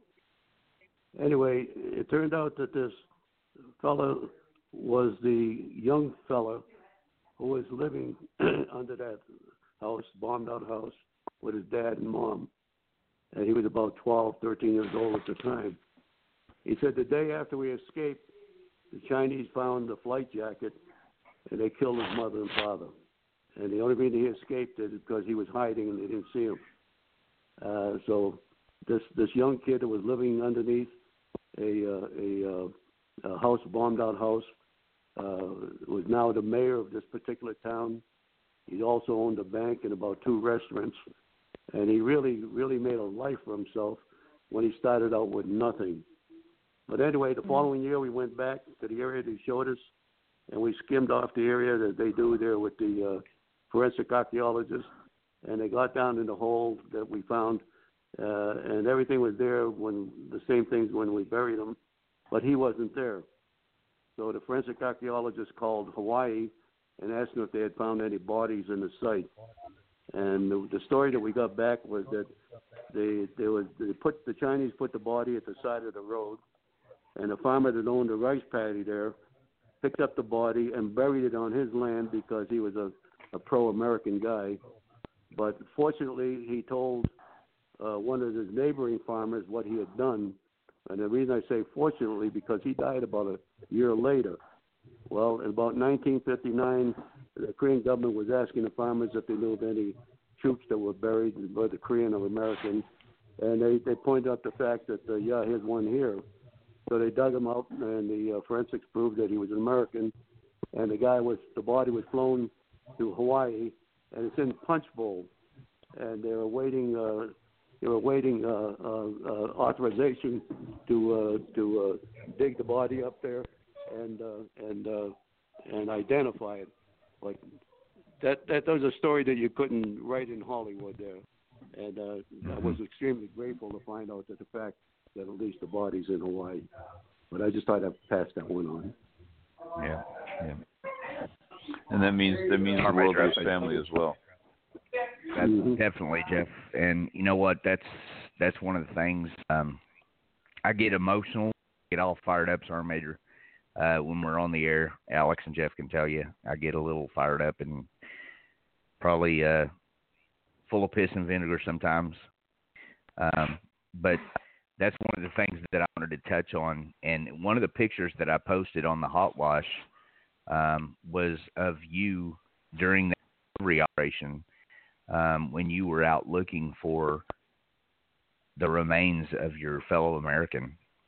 And, right. You know, one of the things that we're taught, especially in the special operations community and any individual who's been to SEER school, it kind of means American soldiers and American military fighting men and women. They're very much of the belief and the mentality of bringing our brothers and sisters home. But that really means it goes a step above and beyond in special operations community. because, you know, in the Rangers and the 160th or the Night Stalkers and in the Joint Special Operations community, we don't believe in leaving a fallen comrade to fall into the hands of the enemy. And we'll absolutely pour every resource we have into preventing that from happening, just to protect the remains of a fellow American who was fighting for our freedom. And the resolve and the dedication that you showed to bringing home one of your fellow Americans who gave their life in support of our freedom and returning back to Korea and finding those remains of that American fighting who gave their life in support of our freedom and our way of life, that means a lot. And to say that you brought back and returned him with honor is one of the most admirable and respectable things that you can ever say to someone who's worn the uniform and who has fought for our freedom. Because there's a lot of people who wear the uniform who haven't actually fought for our freedom. And I don't mean that to discount for anybody's service to our country or our nation. But if you've actually fought for our freedom, there's a big difference. And there's a saying that's it's kind of synonymous with started out in the Vietnam War, and it was left at the Vietnam Memorial Wall. And it means so much to me that I've got it tattooed on my left forearm that says, you've never lived until you've almost died. Freedom has a flavor those protected will never know. And I absolutely live by that, Sergeant Major, and I believe that. Yes. And those are strong words. Those who haven't fought for our freedom and who've only grown up being an American or were born into the ability to be free, to speak their mind, to have freedom of speech, freedom of religion, they don't know what that means. People who have actually fought for that right and who have poured out their heart, mind, body, soul, their blood, their sweat, their tears in support of that right to be free, that's a flavor you don't know, never know. And I don't mean that in any way, shape, or form to be disrespectful to those who haven't served in combat or to our Americans. But you know what? If you haven't been there, if you haven't fought for our freedom and you haven't earned that right, then you should probably sit down and shut the fuck up and listen to those individuals who have. That means so much to me. For an individual like Command Sergeant Major Joan Anello, who returned, how many years was that, Sergeant Major, that you went back and brought back that brother in arms? Well, it was in 1967 there, so it was what, 50, 60 years. Yeah. So 56 years later, Command Sergeant Major Joan Anello went back to a piece of ground, and that was in the Vietnam or Korea. That was Korea. Korea, yes, right. Korea. Mm-hmm. Went back to a piece of fucking ground that 56 years before he buried a man who gave his life in support of our freedom and gave up his last breath being an American fighting man. Sergeant Major Anello put that man to rest, and he brought him home. That means more to me than anything in the fucking world. And I don't give a damn if you've got $1 million, if you got $1 billion. But a man who showed that dedication, like Sergeant Major Anello did, he's more important, deserves respect than any other son of a bitch anywhere in the United States of America, because he brought home his fallen comrade and didn't forget his brother, and he brought him home with dignity. That's what that means to me, Sergeant Major. It's special. Well, and I thank you for allowing me to say this on the program, and I thank you for having this program. It brings some information to your listening audiences that they've probably never heard of or even thought of hearing about, and I appreciate that very much. Thank you very much, CJ. Well, I agree with both of what you said, but it was interesting that we kind of talked to this now, because I actually read something this morning, and it says something to the effect of 10 things that civilians don't understand about the military. And one of the ones that rang the most true to me, and it's something that I try to model myself after, because of you, Sergeant Major, is one of the points was that only someone who served in the military would basically go halfway around the country, or, as in your situation, halfway around the world to help a fallen or to help a fellow service member. And the civilian population just can't really truly understand that. But it's a bond that we have with each other, with our brothers and sisters that serve by our sides, that is unbreakable. And Jeff, you are the living documentation of that. However, there was one point that I told. Say again? I say I have no doubt in my mind, Jeff, that you would do the same thing I would, without hesitation. Yeah, and I haven't had that opportunity, but I've traveled a lot to be with people that need help, and I will continue to do that for the rest of my life because you are one of my heroes. But I do disagree with one of the points in this article. They said that soldiers never wear flip-flops. That's got to be wrong. What's the motto for combat flip-flops? Bad for running, worse for fighting. Yeah. If you notice, Jeff, I wasn't wearing flip-flops. All I had was a towel. Yep. I didn't say that. I didn't say nothing about that. You've got to wear the white socks to go with your flip-flops, so you can be like full South Korean, full blown. You'll see me in clogs. You'll see me in Crocs before you see me with socks. No, white socks. Oh, shit. Never ever. We got like 6 minutes, Sergeant Major, and I'm gonna tell a little dirty, little trash. We got 5 minutes and 17 seconds. Okay. So I used to wear Crocs all the time. I love Crocs. Absolutely, freaking think they're the most comfortable freaking footwear you will ever find. And Alex Maltese used to flip me so much shit about wearing Crocs that they remind me of the Dutch shoes when I grew up in Germany. They'd have like the wooden shoes. You just need the hat and some tulips to complete your Night Stalker look. But you know what? Crocs are comfortable, Sergeant Major. I love you, Bestie. Alex guilted me into stop wearing them. So I haven't worn Crocs for probably almost a year and a half, almost 2 years, because of Alex Maltese. Because she's like, Jeff wants you got to wear quit wearing those. They look ridiculous. Yeah, not. So last weekend, we were in Fort Bragg, North Carolina. We were in Fayetteville, in Vietnam. We were hanging out at what's it called? Max Will's Speed Shop or something. So good. I love their barbecue.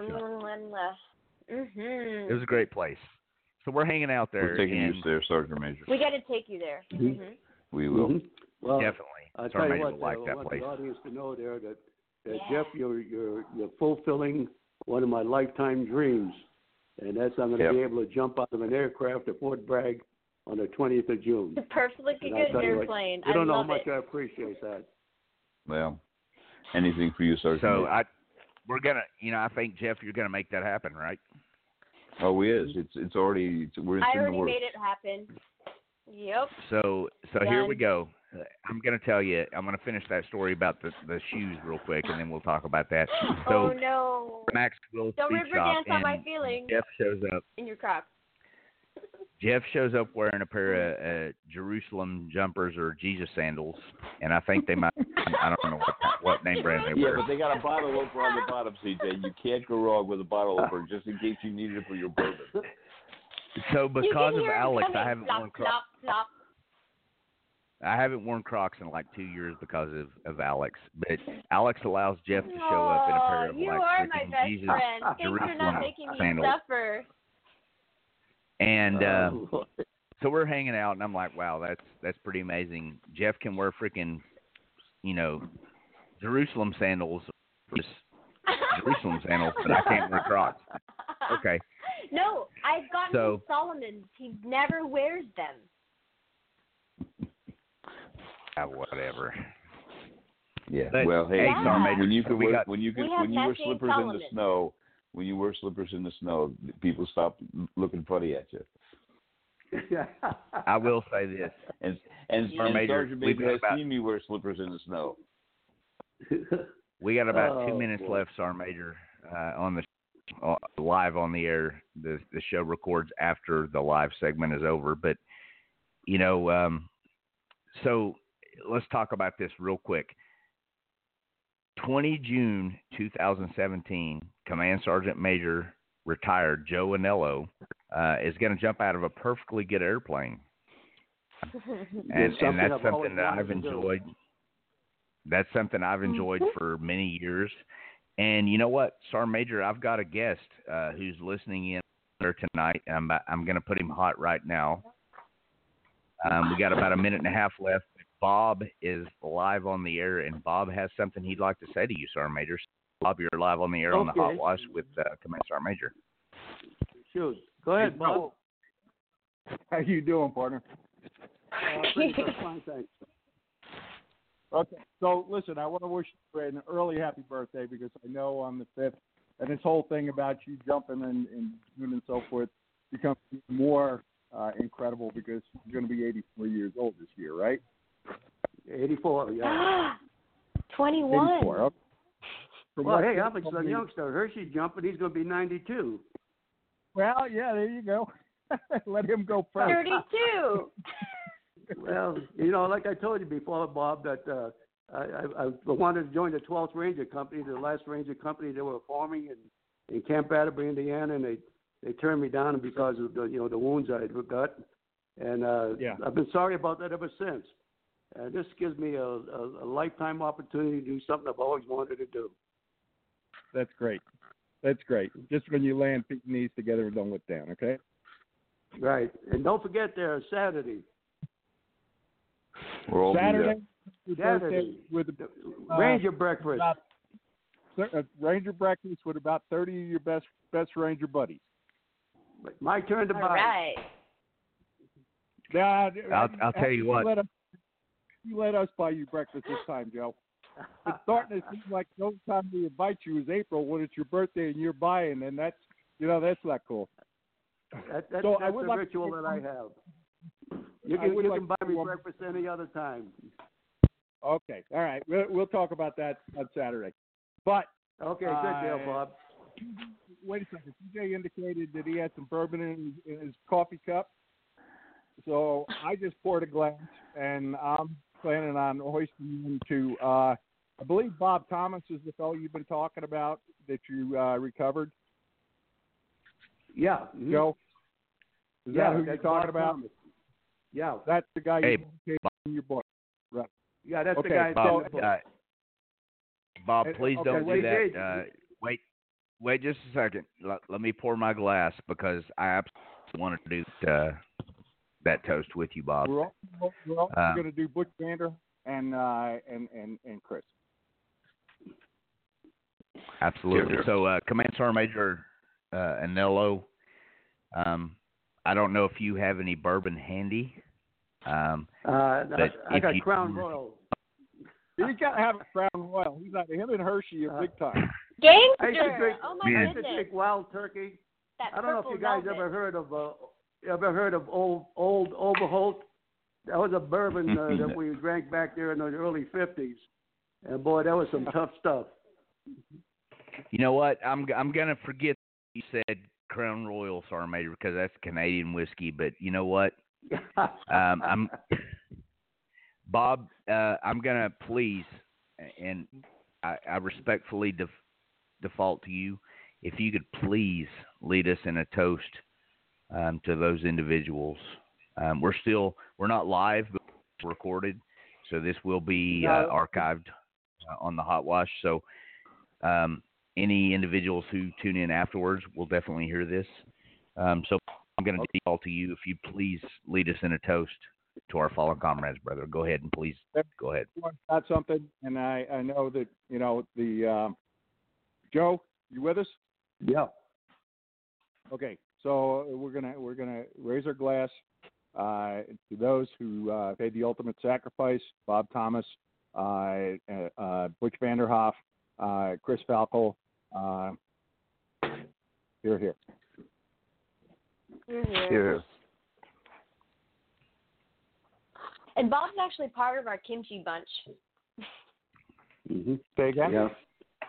I said Bob is actually part of our kimchi bunch. So Joanne, Joe's wife, named our group, and so she calls us the kimchi bunch. Oh my God, I love her. Yep. You know what? Bunch. Bob, I'm going to call you out, brother. I've never met you, but you mentioned bourbon, so you've got to be a pretty decent man if you like bourbon.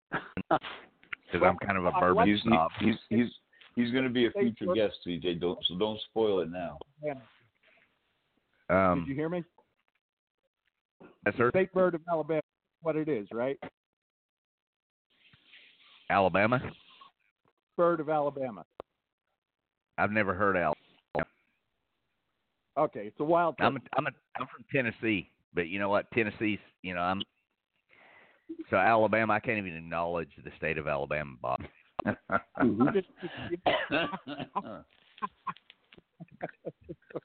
Okay.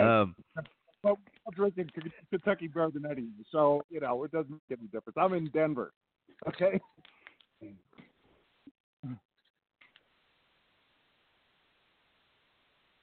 I'm a big Kentucky guy, so I would be remiss if I didn't flip you a little bit of shit because you said Alabama.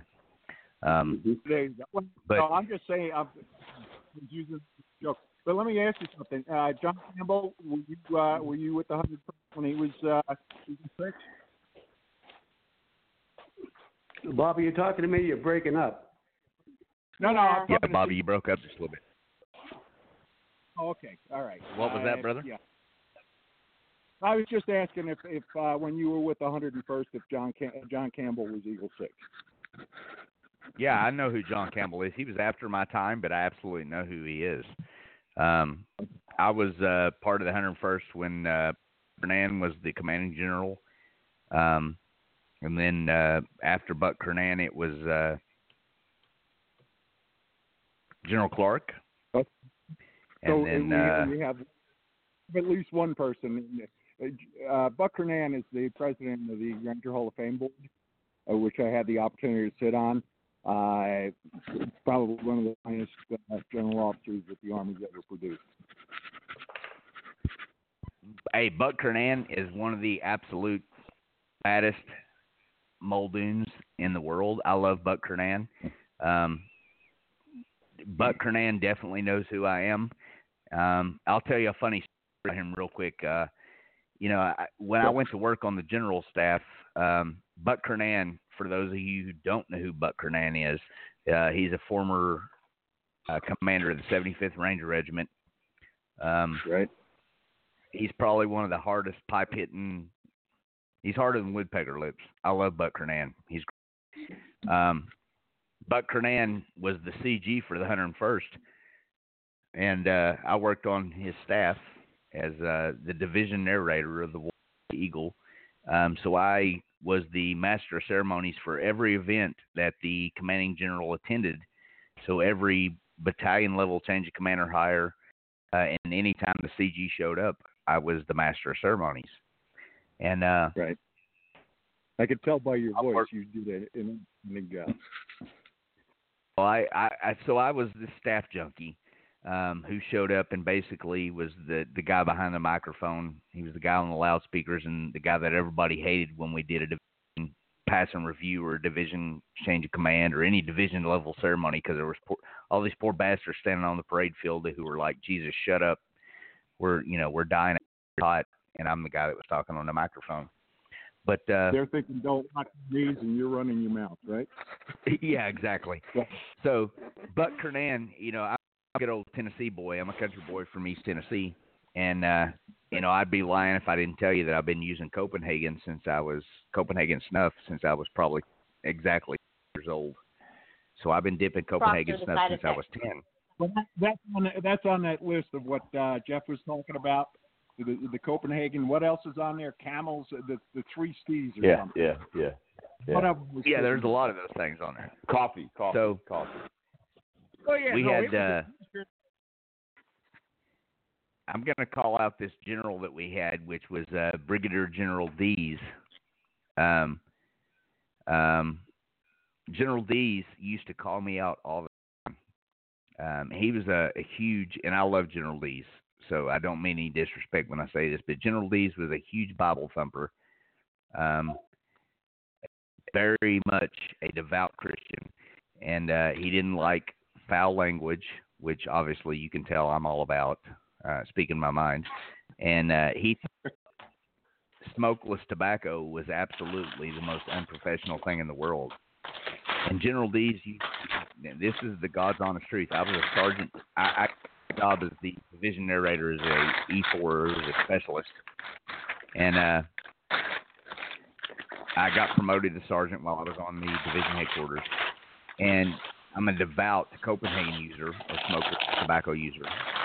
And General D smoked the ever-loving shit out of me every time he caught me with a dip in my mouth. So I'd have, I don't go anywhere without a dip of Copenhagen in my mouth. And General D, every time he saw me, would literally make me do push-ups every time he caught me with a dip of Copenhagen in my mouth. So I'm standing in the assistant division commander for operations support division headquarters, and General Dees is telling me how unprofessional it is to use Copenhagen and smokeless tobacco. And here comes Buck Kernan around the corner, who's the division commander. And Buck walks up and looks at me and says, "Hey, Porter, give me a dip. I'm out."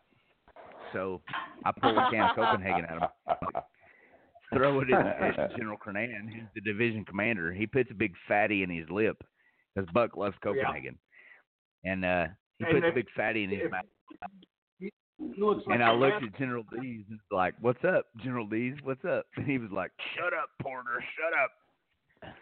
That's funny. That's a good one. Yeah, that is a good one. Okay, so anyway, we're all done. You guys, it was a great show. Hey, if Joe's still on there, I always love listening to you. You didn't plug your book though. What happened? I didn't what? Yeah. I didn't plug your book. Hey, we're still recording. So yeah, please this do. Is on iTunes and it's on the archive. So yeah, CJ, did you get a copy of my book? I did not, Sergeant Major, but I would absolutely love to read your book. Well, I tell you what, Jeff can give me your address there, and I'll send you a copy. Okay?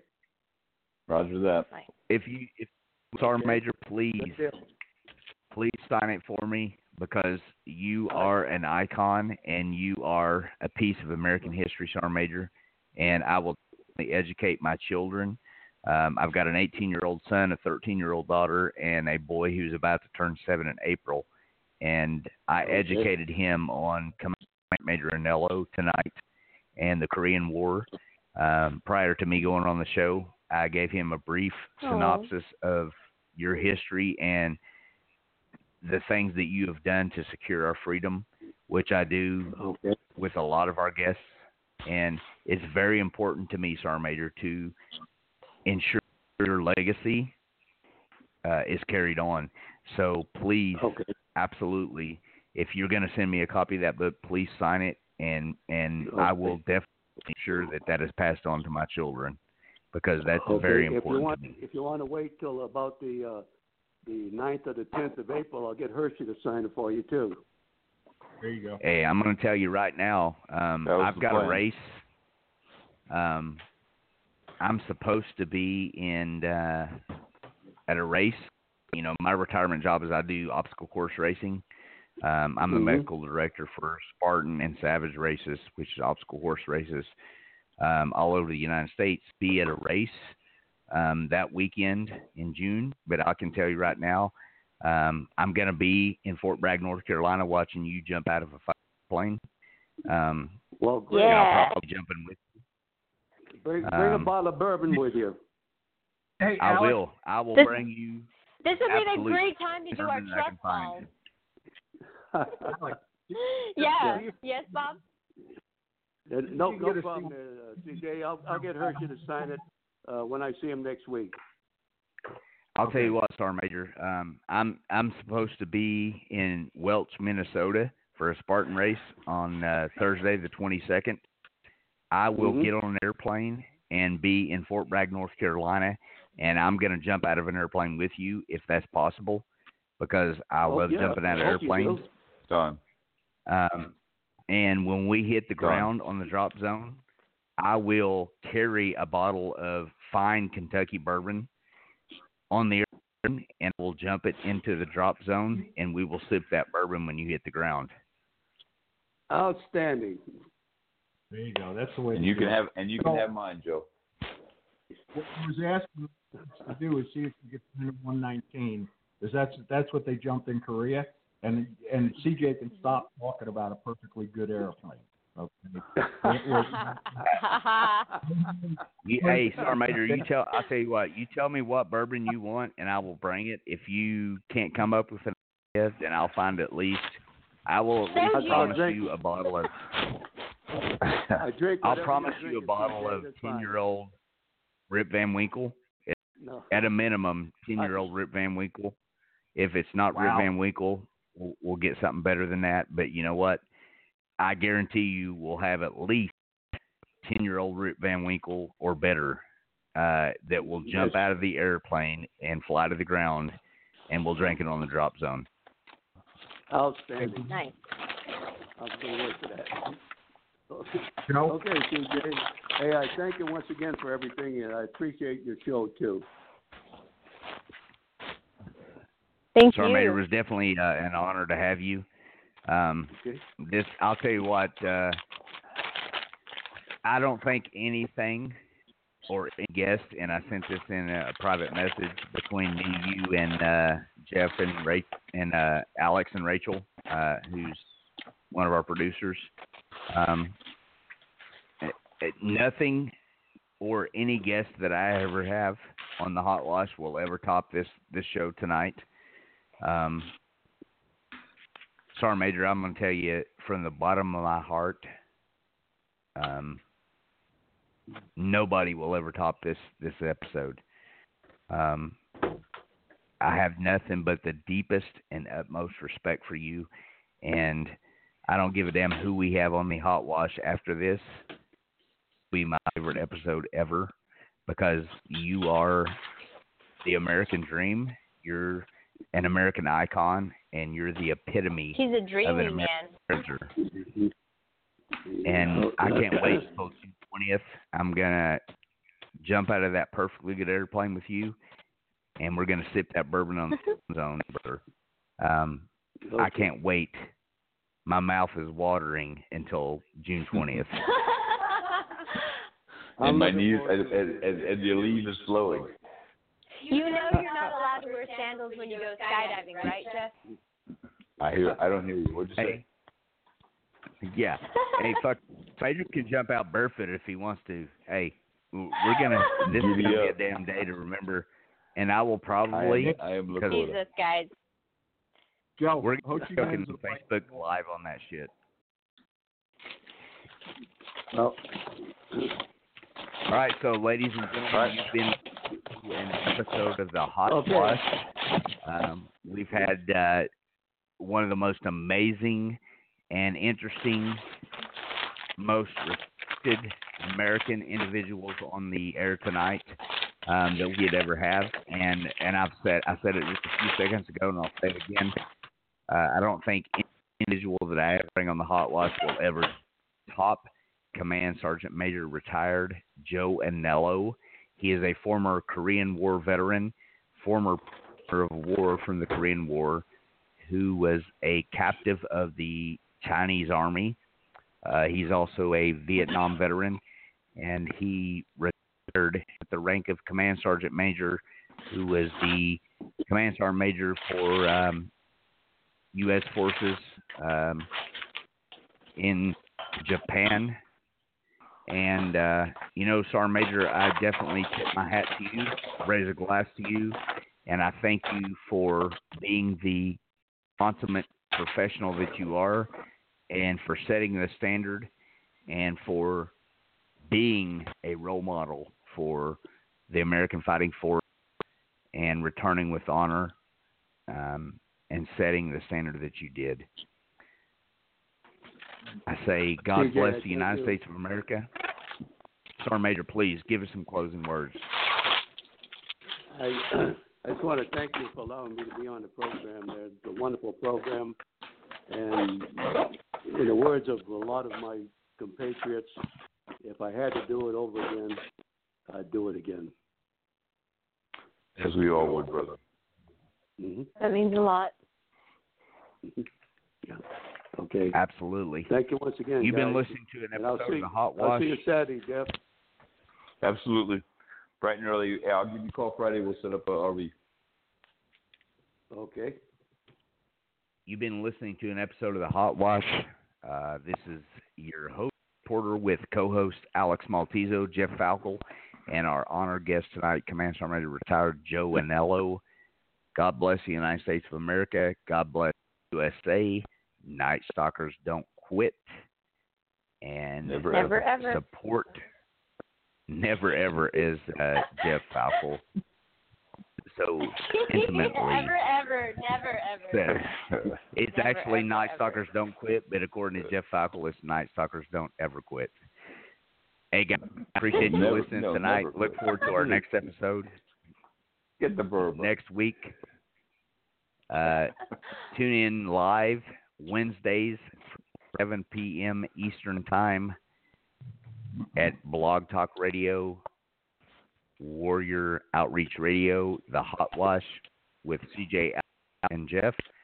Thanks for listening in. God bless the United States of America. God bless the USA. Night Stalkers don't quit.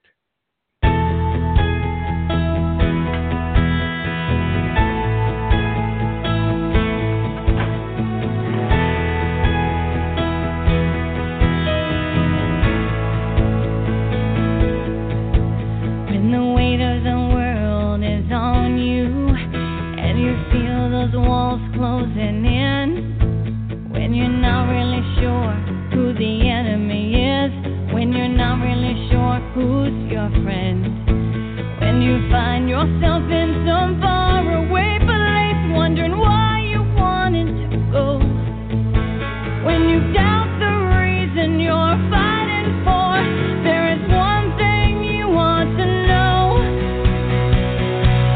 We've got your front line for us.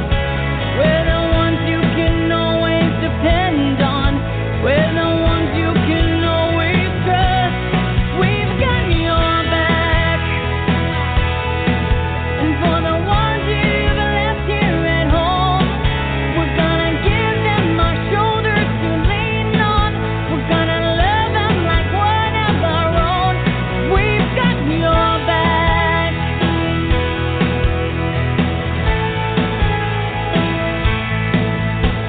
Imagine how much you've sacrificed. We can't possibly know your pain. Sometimes we don't show our gratitude when we're looking for someone to blame.